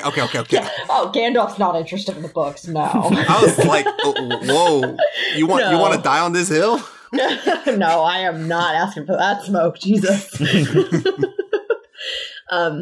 I think he's interesting because he adds another, because that's the thing, the evil's pervasive, so it gets in ways you don't expect it to, and I think Grima is a good allegory for that. Yeah, you have a lot of, I feel like it's a common trope in these like fantasy stories where you have like this king, you know, he's ruling the people, and then you have this advisor come in, but the advisor is actually really bad, and he influences the king negatively to the detriment of the kingdom. Like, you have that in The Prince of Persia, you have it in Aladdin, you have it in a Sinbad adaptation that I will talk about later on. I think it's a interesting trope. The part that, like, kind of, like, takes me out of the movie a little bit is when they let him go. Because they let him go, let him take a horse and ride off and tell Saruman, hey, here's what King's gonna do. and based off of that intel, they're able to, like, really fuck up the people of Rohan. Well, I thought about this, and I was like, well, they're just trying to do the right thing by just not killing more people, because that's the thing. So many people die in this franchise. I mean... Right, but, like, there's also captive, right? I guess. They probably thought he was so pathetic that there's like, well, what is he gonna do? And then you see him explaining the drain, and you're like, oh shit. He's showing them the route that they're gonna take to get to Helm's Deep. You can attack him here. Also, they have a bunch of walls. Their weakest points are right here. Yeah, you definitely could have killed Wormtongue, and you don't need to kill him. You could have just, like, not let him escape. Yeah. You know? Maybe ask him, hey, what is Saruman up to? Tell us his plans, and we'll give you a dessert with your meal or something. I don't know. He's a creepy dude, but it works for the story. Letting him go is strange. I will give you that. But I'm not gonna say this movie's bad because they do it, but it's just like a weird thing that happens that I'm like, wait, what? But I feel like if this movie were to come out now, I feel like people love to harp on these, like, I'm using air quotes, plot holes, and use it as ammunition to, like, tear down the entire film. And it's like, shut the fuck up. Well, I don't want to sound like that right now. People are already doing that with this franchise. Like, bro, why didn't the Eagles take them straight to the volcano? And it's like, I think someone asked J.R.R. Tolkien that, and he was like, shut the fuck up. Or someone said something in that nature. Where they're like, did y'all forget about this all-seeing eye of Sauron? Also, the Eagles are not your taxi. That's disrespectful to the Eagles. I hate that argument. Well, this is a plot hole. It's like, you might be right, but as soon as you say plot they're not hole, even right, though. No. Like, in terms of any movies, like if they're talking about any movie and they mention plot holes, there might be a chance they are correct, But once they say that, I automatically turn my brain off, and I'm like, whatever you're about to say is about to go in one ear and out the other, because I don't give a shit. Like, why didn't the Eagles take him to the volcano? Okay, well then you don't have a movie then. You know what? We should burn every copy of the DVD and Blu-rays of this movie, because the one plot hole ruined the whole story. Oh, yeah, and the wraiths have like wings too. Like they're on flying creatures. Yeah, I don't think the Eagles would have made it. Yeah, that's I think it would have made them get caught easier. It would have been a different story. It would have been an aerial battle. Now we're getting into Top Gun territory. Top Gun. Lord of the Rings. Top Gun meets Lord of the Rings. All right, now I know what movie I need to make in my lifetime. They have to like throw the ring perfectly so it goes right into the... Yeah, so then we're also bringing in Star Wars. We're just going to mash them all up and make one ultimate fantasy film. It's all the same. It's all the same thing. We only have 5 movies that we all recycle. Let's be honest. I mean, you're not wrong. Yeah, they don't like it when you point that out, though. Yeah. Shut up. It is also a thing. The whole like governmental structure of Middle Earth. Like, all right, this is our king because he's the son of the last king. I don't like that, but that's just the territory with fantasy, right? Yeah, it's kind of based on like the time when kings were a thing, so they kind of brought that out. Can't really get around that, unfortunately. You can't really. It's just something that's like really frustrating. Unless you have a king who doesn't want his throne and he's off and he's a ranger in the wilderness and he tries to fall in love with an elf instead. That's interesting, at least, right? But doesn't he become king? Yes. You can't escape your destiny. Well, he becomes a king once he's earned it, man. And I will say that Aragorn fucking deserves it. This dude gets beat the fuck up. And he fulfills the promises of his ancestors in the 3rd movie. That's such a big... again, we'll get there when we get there. Yeah. Now I'm just excited for Return of the King. Something I forgot is in that battle, like outside of, like by Helm's Deep, right, with the wargs, like he gets fucked up. He gets he gets the throne off that cliff. and he fell. Oh my god. And then he gets up, right? His horse saves him, which thank God for horse. Bregor. And then the day, like a few hours before Helm's Deep is supposed to happen, this dude recovers and goes back and he lets them know what's happening. And I'm like, bro, you were nearly dead like a day ago, like a day or two ago. What the? And he spends the whole night fighting. I'm like, if anyone ever deserved to be king, it was Aragorn. For sure, because he knew, hey, we can't do this alone. We need help. And then the actual king's like, no. Who will answer our call? Like, you could still ask, you know? Come on. Yeah. Also, the Ents. I wanted to talk about them a little bit. I feel like they were supposed to be an allegory for bureaucracy. Oh, because they're so slow moving? Yes. Yeah. No, I can absolutely see that. It makes sense when you think about it, because I mean, Tolkien he fought in World War I, and I mean, I'm sure soldiers have their own feelings about bureaucrats in general, right? And how, I mean, time and time again, you know, they'll talk about, man, you guys just push pencils, and we're the ones doing what needs to be done, and so it makes a lot of sense. Now, I don't know if it was like a hold-in for like British, like, you know, whatever government was there at the time, World War I, I don't know. But the Ents were more of a stand-in for his concern about deforestation, legitimately. Oh, okay. So I just looked it up, actually. It represented a wish fulfillment on Tolkien's part, concerned as he was with the increasing damage to the English countryside in the 20th century. That makes a lot of sense, too, because Saruman is using the trees to fuel his war machine. Yeah, right? You see when he's like opening up, Orthanc is the tower, right? Isengard, and like the trees are falling into the ground in the caves when the Uruk-hai are being born, and you kind of see all of the industry that's happening underneath the ground, and it's destroying the forests. Yeah, and he's like clearing it. He's like, you don't have fuel? Well, look, we're in front of the Faragon Forest. What's it called? The Faragon? Fangorn Forest. Mm-hmm. It's like, we need trees. Well, you got plenty of them. Chop them down. Fortunately, those trees are alive, and they will fight back. It is funny how, like, that's what does them in. Like, the armies aren't even close to Isengard. But the trees, they're like, we've had enough of this shit. And then they just take out Isengard, like, by themselves, basically. Yeah. Like, pretty easily, too. Like, I thought some none of them die. Some of them, bro, they I mean, the win. trees that were cut down die, but the Ents, none of them die. Yeah, I don't think any of them. No, that's the last march of the Ents. Some of them do die by doing that. Oh. Yeah. Oh. By moving, they die? Or no, by like going and fighting against Saruman, because some of them get chopped down, some of them are caught on fire and stuff like that. Oh. Not all of them, but some of them do get destroyed. Yeah.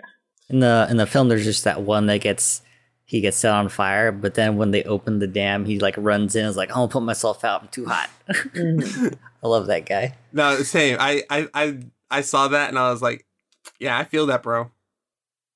It's so funny because like when you see the water come in, you're like, oh, I hope that tree gets put out. I remember thinking that as a child. Like, yeah. And then like it feels like a last second add-on for like, oh, we don't want the kids to be too sad here. Let's show that this tree that got caught on fire gets put out. They could have made this movie way more brutal if they wanted to. Like, absolutely. They could have made this movie the most fucking depressing thing ever. And the most brutal thing. Remember when that guy got hit with like one of like the ladder claws at Helm's Deep? Oh yeah.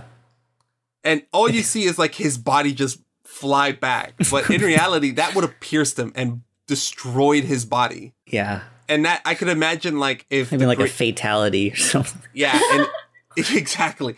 And if like J.R.R. George, what's his name? Game of Thrones guy, George R.R. Martin had got his hands on this universe, he would have like, you know, had that tree like burned to death, and we would have seen it and the ash and just, you know. That really speaks to J.R.R. Tolkien's intentions of creating a world where there's hope at the end, I think. Yeah. Mm-hmm. You don't really see that anymore, unfortunately.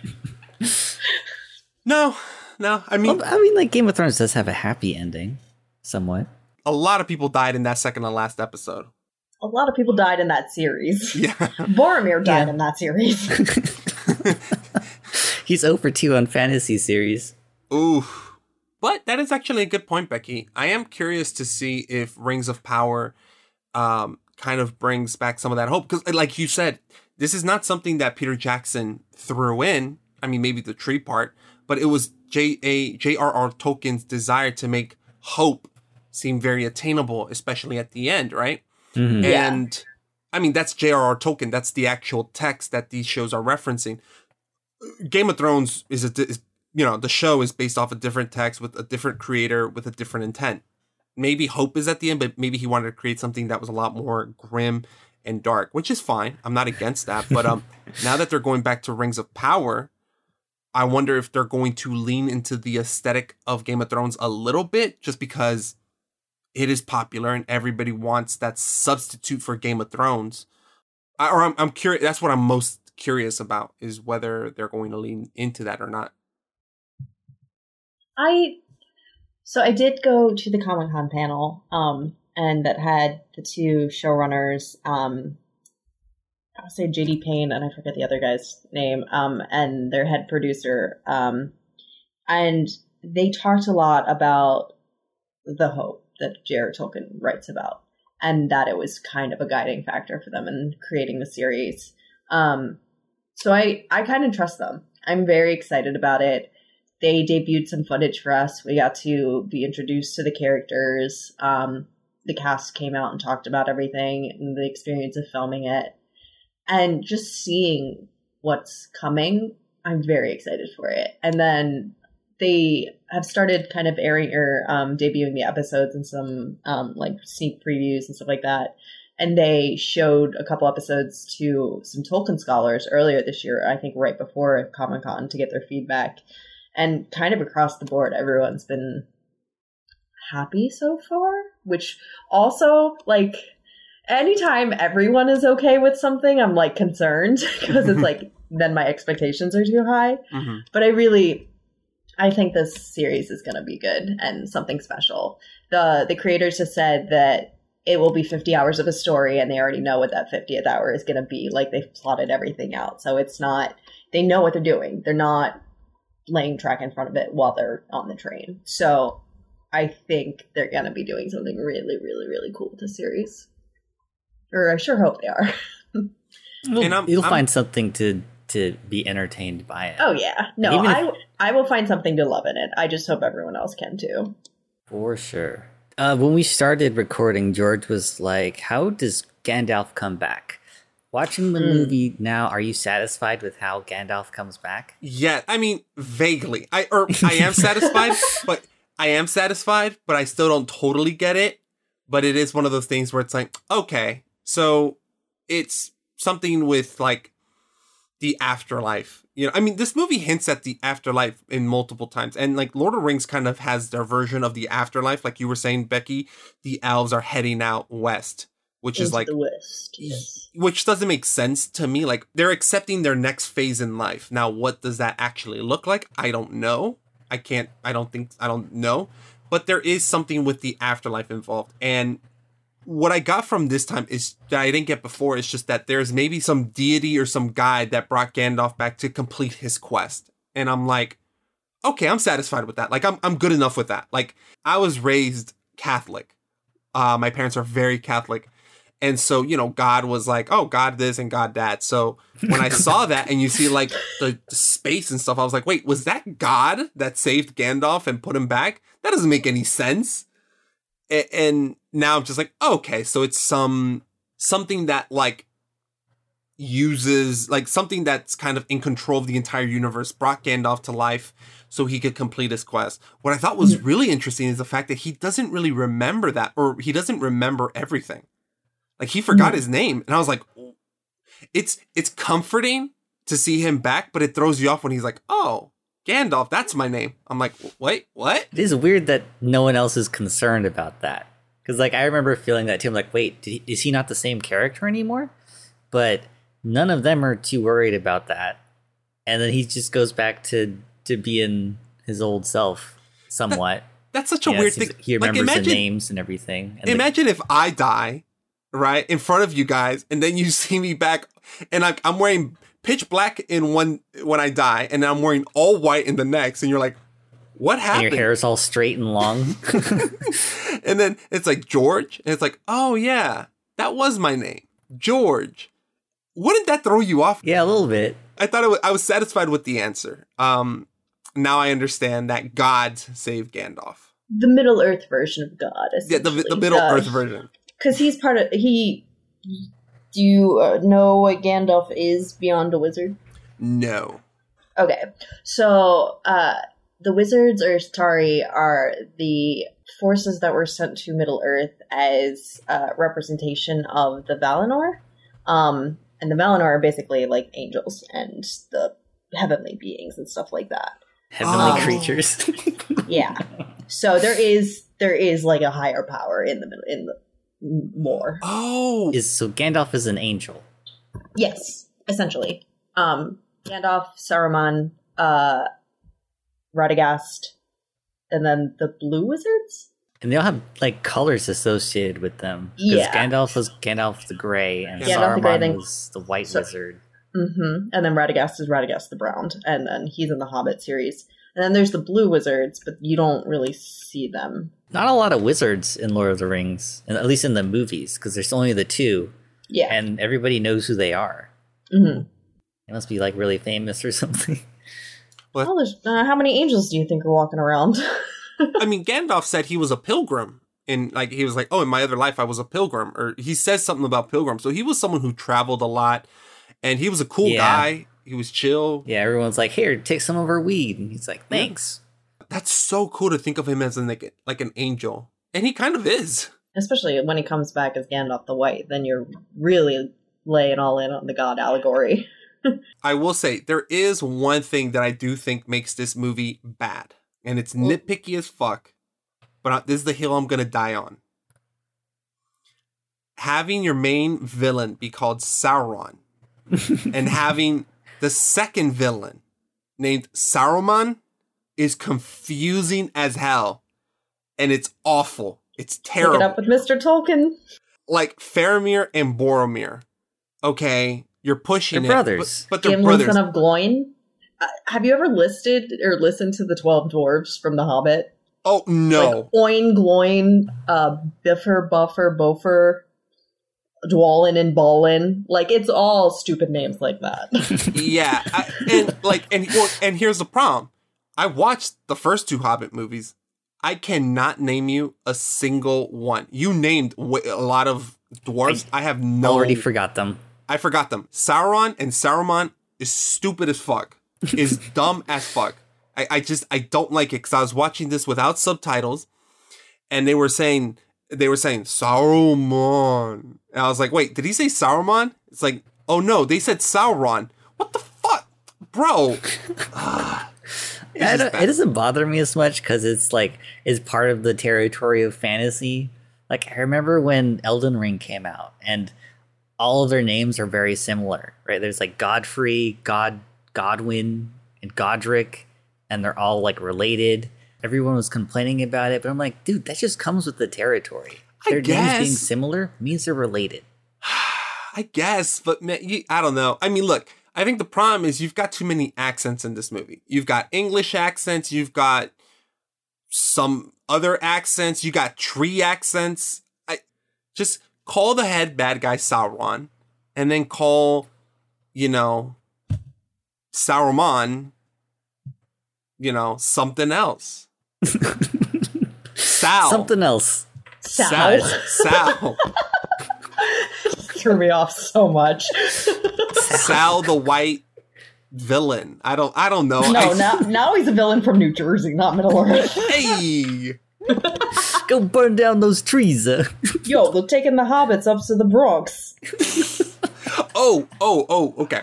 So, actually, we mentioned this slightly before, but Sauron and Saruman are things that I think have not aged well. Now, you might be thinking, you're kind of bitching, George. Probably. I like to complain a lot. But one thing I think all 3 of us could agree on is that scene with Legolas has not aged well. They're taking the hobbits to Isengard. I could not stop laughing. That's because of the meme. But there's one thing that Legolas does from like, it's like I didn't like, I've never thought of that moment before until like right when it was about to happen. Is when he is like shooting the arrows to like draw the attention of the wargs, and then like the riders come behind him. And he does this like ridiculous like the hand grab, and he's like up over the side. Yeah, that's a interesting CGI choice. I will give you that one. It is really funny and like distracting. The elf physics are questionable. But like, I guess in my head I can like, all right, they're selling you on the fact that this guy is extra, and also he's light because he's an elf. Like, he can do these things because he's not human. So like, in certain situations, you'll see him do some like crazy shit because, hey, he's not actually human, guys. He's an elf. And in this world, elves can do these things. I'm not disagreeing with that. And in fact, I'm fine with it. I just think it's a little silly when that line comes up. They're taking the hobbits to Isengard. I can't. It's like the whole. It's like Sonny's death in The Godfather. Yeah. It's not to any fault of its own, but because of how we've like taken it out of context, like you can't see it the same way. Yeah. Now, to its credit, it's this. We're taking the hobbits to Isengard is one line of dialogue in the very beginning of the movie. Sonny's death is supposed to be a big thing, so meme culture has ruined that scene forever. But this was still this movie's still fine. But that scene, that line, just does not. But with those 2 things, I think those are the things that have not aged well. But outside of that, this movie's incredible. It's awesome.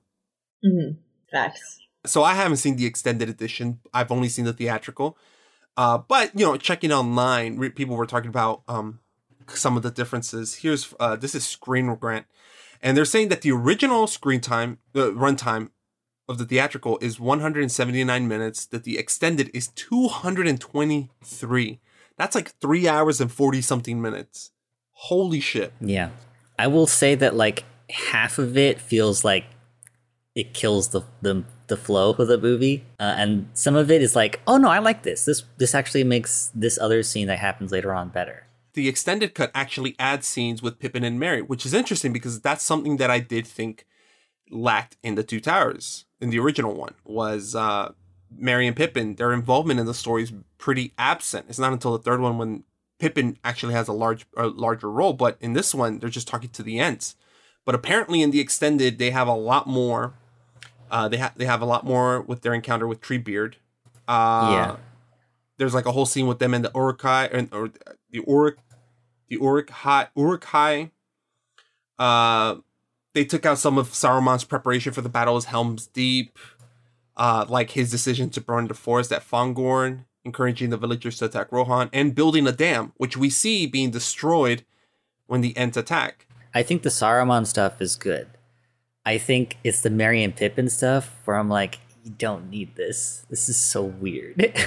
There are two other things where we learn a bit more about Aragorn, just more backstory on him. And then I think one of the biggest ones that's interesting is there's a flashback to Faramir and Boromir. The Aragorn stuff I did like because it's stuff that I didn't really know. I was learning for the first time there. Like I had heard about it, like, oh, Aragorn's actually really old. I'm like, oh, I didn't know that. And then in the scene in the extended edition, you kind of spell it out for you very clearly what his lineage is.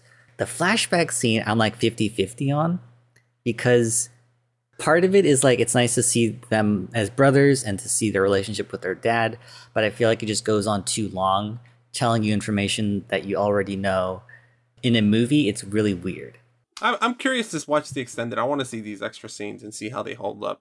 I mean, that's the thing with director cuts, extended, you know, it could do a whole lot more or it could do a whole lot less. It really depends on the situation. The one scene that I do think was really good that they added was with Aragorn. He goes into the stable and he tames like this wild horse, and then he speaks Elvish to the horse, and he's like, "All right, let's let this horse go." Eowyn, she says, "Oh, his name is Brego. He was my brother's or my cousin's horse," and he's like, "All right, Brego, go out into the wild. You've seen enough of war." And that's the horse that wakes him up after his fall. The one that picks him up? Yeah, Brego. Oh. Right? Mm-hmm. So I think like that's a really good scene because it makes sense why that horse is there. It's not just this random horse that's like, hey, wake up, dude. Yeah, that would have been awesome. That would have been nice. But to I guess to make the 3-hour cut, like you just have to lose everything that's not extremely necessary. Yeah, for sure. Editing this movie together must have been a fucking nightmare. Right. Just especially when you've spent years of your life. There's a reason it got so many editing. I mean, it got nominated for editing, I think, for all 3 movies. I don't know if it won for this one. Yeah, it was nominated for film editing. It didn't win, though. The Return of the King won. Yeah, at that point, they're like, look, man, this poor guy has gone through 3 of these movies. He has to get one. That was just the victory. Because I'm he sure has to get one. Yeah, because even I'm sure a bunch of industry people saw this and was like, God, imagine the person having to put all this together. Oh, yeah. Just imagine the editing process. Like, the extended editions, however long, 4 hours or some shit? Like, how much footage did you have to look at to pare down from all the different takes? Mm-hmm. What an editing process this must have been. Oh, yeah. Yeah. I did do some research on the motion capture stuff, because I was like, what makes Andy Serkis so good at this?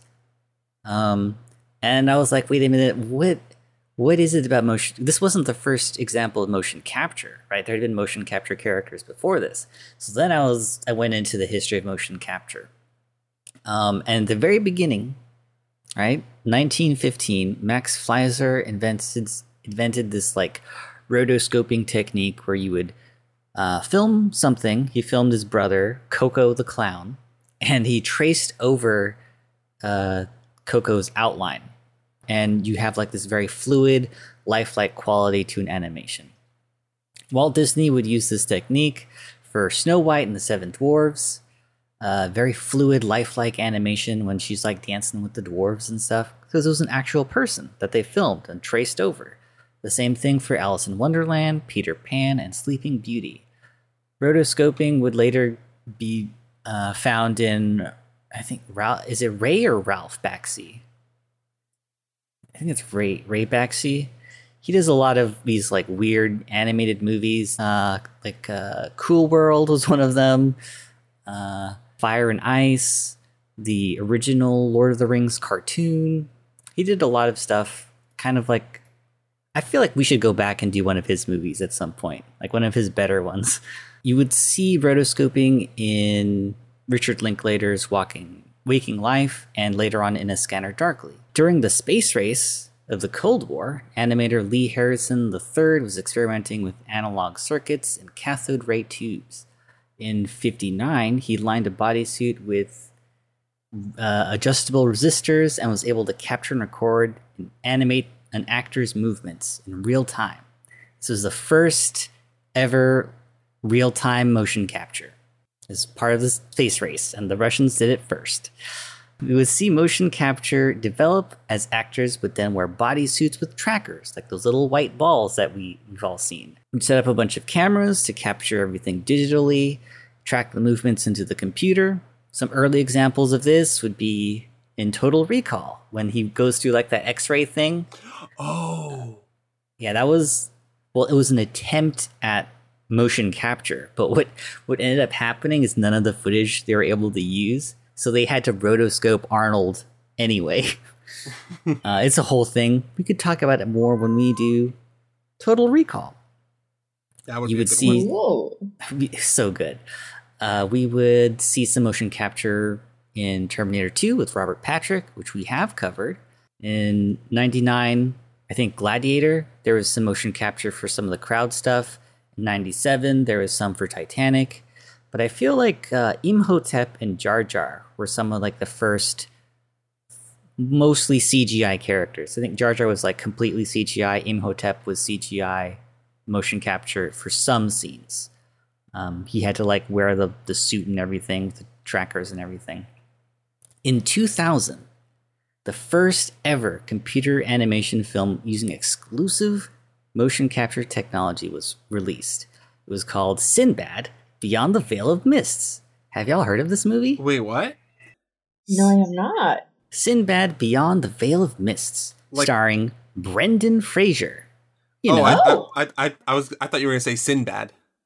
No, it's Sinbad, the actual character Sinbad, not the comedian. Sinbad, The Valley of Mists, starring Brendan Fraser, Leonard Nimoy, and even John Rhys-Davies, the guy who plays Gimli. Interesting. Yeah, movie was a huge flop, like $30 million budget, 30,000 box office revenue. It was filmed in like 97, but it didn't come out till like 2000. When it comes to CGI characters and motion capture technology, it's like, I feel like the first one we think of for like the best one is Gollum. So what makes Gollum so special? Well, to create Gollum for the Two Towers, all of his scenes were filmed 3 times. 2 on set, one with Serkis there in his gray suit doing all the acting and stuff, and then one without Serkis at all, and then a third one months later in the studio. In the studio stage, there'd be 25 cameras that with shining infrared lights onto Serkis's markers, which would reflect the light back to the cameras, and they would sync with the computers, allowing a 3D model of the actor to be rendered. And at this time, they didn't have the like facial capture stuff. So all of the facial movements of Gollum were done by hand. Did y'all know that? No, I had no idea. That's wild. By hand? Yeah, but like they're looking at his face and trying to copy it frame by frame. Wild. Crazy stuff. But they didn't copy it all the way, all the time. Which is interesting, because the way that Andy Serkis talks about it some of the animators don't feel like he gave them enough credit. But Gollum, like the actual performance, you know, he is doing a really good performance, right? The character is supposed to be like unsettling, disturbing, but we're also supposed to sympathize with him. And if we don't sympathize with him, it's just kind of, he's Jar Jar, you know? Mm-hmm. He was almost cast from the second that we met him.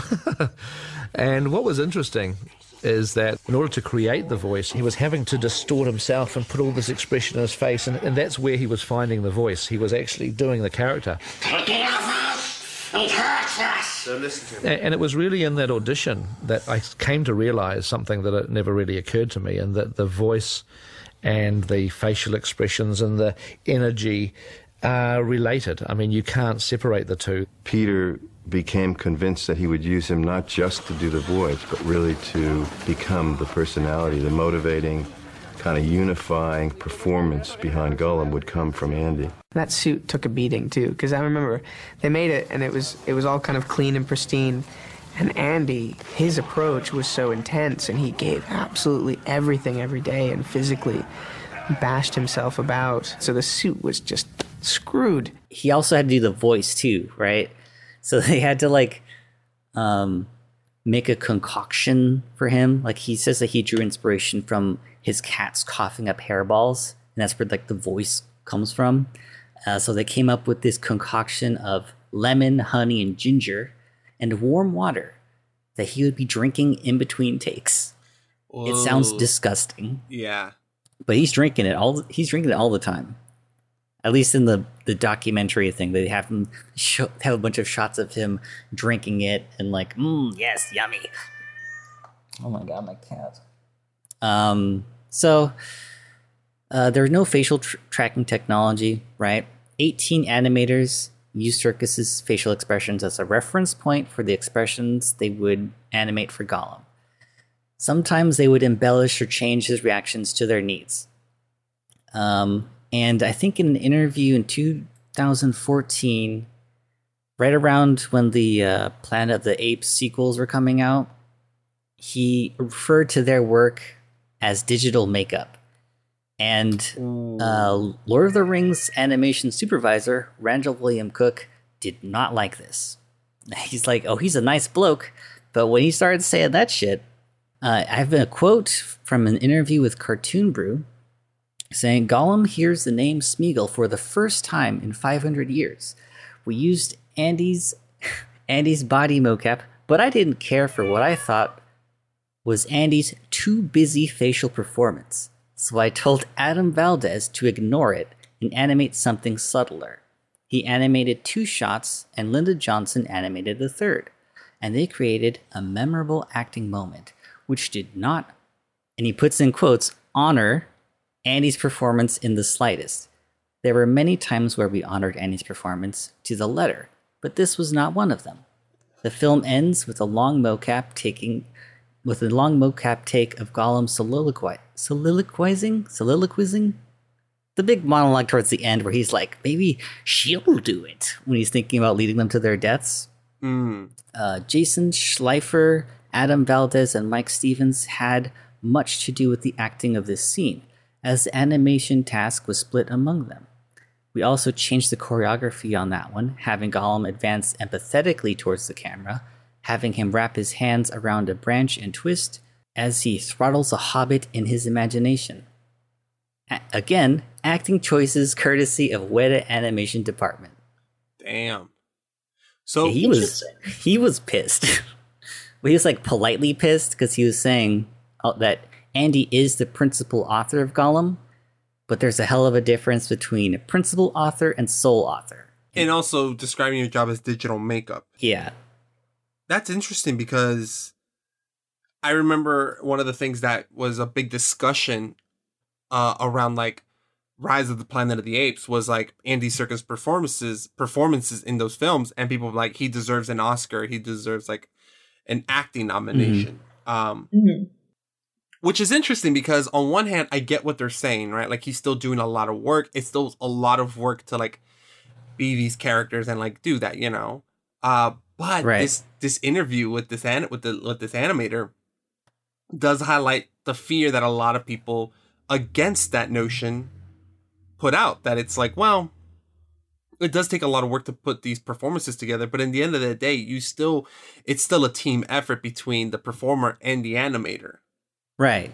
But even acting for film is a collaborative effort in and of itself, because the actor has no say in how he's directed or how they're directed. They have no say in how it's edited at the end either. Exactly. So it's always, always, always going to be a collaborative effort. Mm-hmm. And you're not going to throw, people who aren't in front of the camera under the bus to like make yourself seem more important, which is I'm thinking how this animator felt. Yeah. Like, he deserves, I feel like he should have like gotten an Oscar nod. And for the newer stuff, they're doing performance capture. They have like the markers on their face and they're capturing that. So it's almost like a 1-to-1 kind of thing. But if they want to change something, they can change something. Does that invalidate your performance? I don't think so. We're getting into a Ship of Theseus situation. It is. It is always like that, isn't it? I mean, a film is always a collaboration. Any piece of art is. If any one person is not on a film, it's different if you're swapping someone else in, because everyone's experiences are different. How everyone is going to approach the project and their particular role in it is going to be different. It's hard because I feel like actors always want to have ownership of their characters, but the characters are created also by the director and the writers and the makeup and artists and the wardrobe and costumers. Like, it's you can never, unless you were doing a one-person show, you can never claim that you're the sole author of something. Right. From an artistic standpoint, I think. Well, Andy Serkis does sound like a nice guy, but maybe he put his foot in his mouth by calling it digital makeup. Yeah. Which, hey, I mean, don't we all do that at some point in our lives? Yeah. He says, like, I've had him over from my house. We've broken bread together. But when he said that, I didn't like that. That's fair. I love it. We've all had friends that said things we weren't particularly happy about. Oh, 100%. Oh, yeah. He brought the receipts, though. Which I love so much. Yeah. Well, he came prepared. Good on this guy, and good on him for standing up for his post-production mates as well, like his coworkers and people being like, yeah, he named all of them. He's like, oh yeah, Linda did this and Valdez did this and all that. Like, that just highlights the collaborative nature of movies, and in these movies as well. I mean, you take one scene and you have to think about all the pieces that came together just to make this happen, and hundreds and hundreds and hundreds of people on camera and off camera, and it's a thankless job, because in the end of the day, Peter Jackson gets a lot of the credit, Warner Brothers gets a lot of the credit, specific people, like Howard Shore for the music and stuff, but in the end of the day, like, it just took so many people. It took an army. It took an army. Yeah. It took a literal army of people to make these movies, and every single person that worked on it was important to the final product. And the thing is, too, these people didn't stop working for years. I mean, they had a lot of prep time, but they were working back to back to back because they filmed these all three in a row. So, and that was just principal photography too. Then you have to take into post into account how long they were working on it too. Yeah, and the people scoring the movie. Howard Shore is like, all right, guys, come back tomorrow. We're going to start scoring. We're going to start recording The Two Towers. And once that one's done, it's like, all right, we're going to come back for Return of the King. It's like, holy shit, how much music is that? One thing that I do like that Marvel's done is have conditioned people into staying for the whole thing, when the credits are rolling. Because, like, that everybody was really important in the making of these movies. So I also feel really bad when, you have these Marvel directors go on Vanity Fair and make fun of the special effects in their own movie. Oh, that was not I don't care for that. That's the reason I didn't see Love and Thunder in theaters. I didn't see Love and Thunder for a lot of reasons. It was fun. I love Waititi's movies, but that comment was like, that is so disrespectful. to the work that so many people did. Like, I don't think he's a bad director. I don't think that's the case. They just haven't spoken to me, you know, like Sam Raimi's or you know, like directors that I do like. Waititi seems like a cool guy, but when I saw that interview, I was like, ooh, that's not a good look. And that's from a dude who's not a fan. Like, you just gave me ammunition against you. So yeah, I'm excited for Rings of Power. Yeah, I mean that's why we're talking about this movie, because the Rings of Power is premiering on Amazon Prime. I know you are super excited, Becky. Like it's are they releasing episodically or every episode weekly? I believe so. They are doing a special in-theater release of the first 2 episodes on the 31st. It's only in like select theaters around the country. It's only like Cinemarks or Regals or something like that. But it's like Wednesday at 7 p.m. So, oh my God. And I'm sure it's probably already sold out. But it's the first 2 episodes. So I don't know if they're dropping the first 2 episodes, when it debuts on the 2nd, or if it's just going to be the first episode. They probably said it somewhere, but I haven't. Ever since I did the Comic-Con thing, I was kind of like, all right, I'm in. You don't have to market to me anymore. And I want to go in blind. Like, I feel like one of the problems with current marketing for films and TV in Hollywood and the industry this day is that they want to tell you the whole story. And I'm like, I like going in blind. I like, I'll buy into the conceit you asked me to at the beginning and then tell me a good story. And if your story is good enough, you'll have a good movie. Like, right. That's also one of my biggest things is that I feel like a lot of times audiences aren't willing to meet the movie halfway. And so that's where you fall into that CinemaSins thing where people are just looking to nitpick. Like, boo. You have to meet the movie halfway. It's a 2-way street. The art is created and the art is consumed, so you have to meet it there. Yes, 100%. Exactly. You nailed it. 100% because I feel way too many people are like, well, I don't like this because it's not what I wanted. And it's like, well, are you even trying to enjoy it? And they're like, also, not everything is made for everyone. There's different audiences. Just because you don't like someone doesn't mean it's bad. It just means you're not the necessarily targeted audience for it. And that's okay. Amen. For real. A fucking men. That's my quote for the episode, goddammit. Fuck. I can't stand people who don't. You're like, man, I gave it 5 minutes. That movie's boring. It's like, man, fuck you. Yeah. Speaking of quotes. Yep. Did you Speaking of quotes, this is the end of our episode. This is where we, instead of giving a 5 out of 5 star rating for the film, well, maybe that'll be like a Patreon modern grade thing, but we like to end these episodes with a quote that best represents how we feel about the movie. Maybe it's a quote that meant the most to us. Maybe it's the funniest quote. Maybe it's a quote that kind of sums up what we've said over the course of this episode. Usually, George goes first. Usually, George breaks the rules because he picks 2 or he picks one that's not even in the fucking movie, but it's great. That's why we love him. that Predator quote fits so well. I had to put it in. I don't think the Predator sequel, the what's his name, Shane Black one, is like awful because it makes me laugh, you know? Even if it's not very, I don't think it's a very good movie. Is that what it was intending to do, though? When that dude blows his head up on accident with a shoulder cannon, that's funny. That's fair. It makes me laugh. And how George reappropriated the lines from that movie for the end of our Predator episode, that was great. I love that. I wasn't expecting to do it, but then I was like, I love the Predator design so much, and I love that quote that Olivia Munn had. I'm like, fuck it. Why not? There's moments of joy you can extract from that movie, you know, to be entertained by it in your lifetime. Maybe not while you're watching it, but later on in your life, it's kind of funny. If you follow what Becky says, you'll be able to get, if you follow what Becky says and you meet a movie halfway, I'm sure you'll be able to get some sort of enjoyment from any movie. Yeah. I think it's impossible to not find something, and at least one thing in every movie. Just something.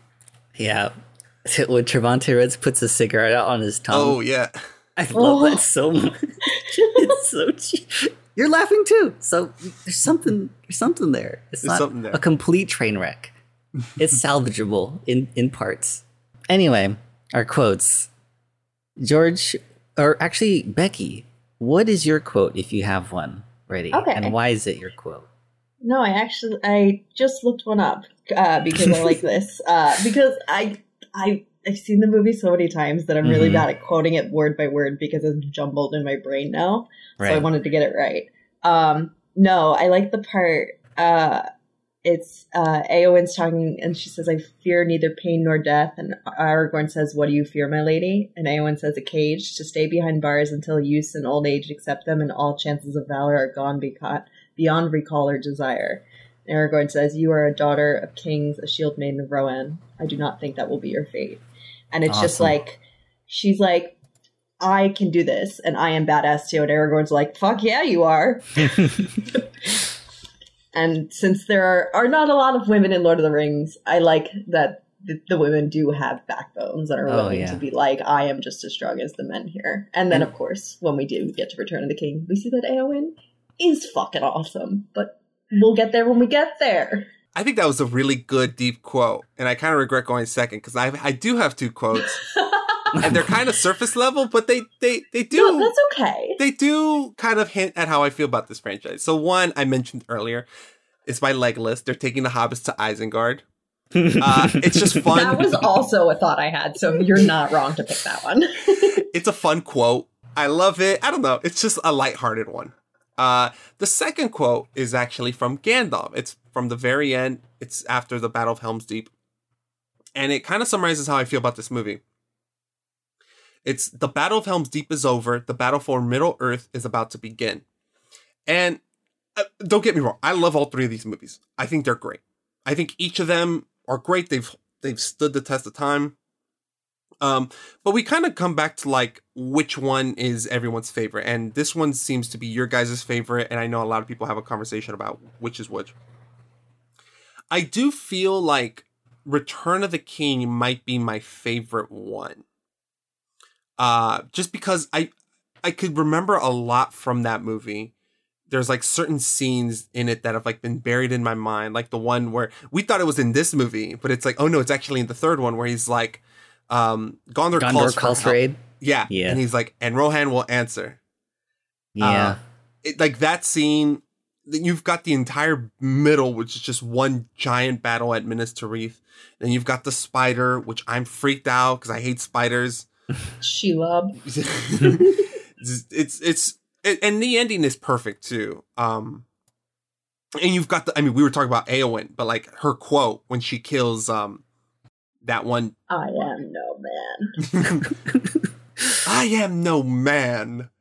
I thought it was badass. So it almost just so I think that rewatching these movies have made me realize that the third one is my favorite. And don't get me wrong, this film's great. It's amazing. This movie and Fellowship are like, if I had to be all nitpicky, scory, I'd say they're like 9.5s. Return of the King is like a 10, and I'm personally excited. And when Gandalf said that quote, I'm like, fuck yeah, I'm ready to watch this movie. It's 11 o'clock at night, and I should be in bed. But if I wasn't an adult with responsibilities, I would stay up all night and watch this movie. It's a great way to end the movie, but in like the extended cut, you go to the goofy scene with Merry and Pippin, so it's kind of like, damn, I don't like this. Anyway, my quote is from my favorite scene in the movie. It is when Sam and Frodo are in the city of Faramir City, and everything's going to shit. Frodo's like, I don't know if I can do this. I can't do this. And then Sam gives this like big, long, inspirational speech. It makes me tear up like every single time I watch this movie. I don't want to say the whole thing, but he's like, "A new day will come, and when the sun shines, it will shine out the clearer. Those were the stories that stayed with you, that meant something, even if you were too small to understand why. But I think, oh my god, it's getting to me now. But I think, Mr. Frodo, I do understand. I know now. Folk in these stories had lots of chances of turning back, only they didn't, because they were holding on to something. There's some good in this world, Mr. Frodo, and it's worth fighting for." Such a That's beautiful... so good. Yeah, it's a great quote. There are so many moments where you could feel the character, like the actors aren't acting, like they're really in it, you know? For me, one of my favorite scenes is where Sam is telling Faramir what happened to Boromir. He's like, your brother died trying to get the ring from Frodo. Like, it corrupted him. And at that moment, you know, Sam isn't really an angry guy, but you could tell he's like going on the attack a little bit, but like not being angry about it. He's just trying defending to himself. Yeah, he's defending himself. Frodo. He's standing up for himself and Frodo. And I'm like, damn, like, fuck, this movie has so many moments like that. Oh, it's just, this franchise is great. Like, it's just beautiful. What everyone did. Just, I can't stop complimenting them, because this trilogy is like 1 in a million, you know? That's why it's amazing. And that's why 20 years from now, we're still going to be watching these movies. Though that is our Lord of the Rings and the Two Towers episode. You can follow us on social media. We are on Twitter and Instagram and TikTok, because I said I would release our TikTok. It's the same. It's at retrograde_pod. We'll be posting the same stuff there, but it really means a lot to us if you follow us there and share our content and videos and all that stuff, because it helps the podcast grow and we can do more cool things.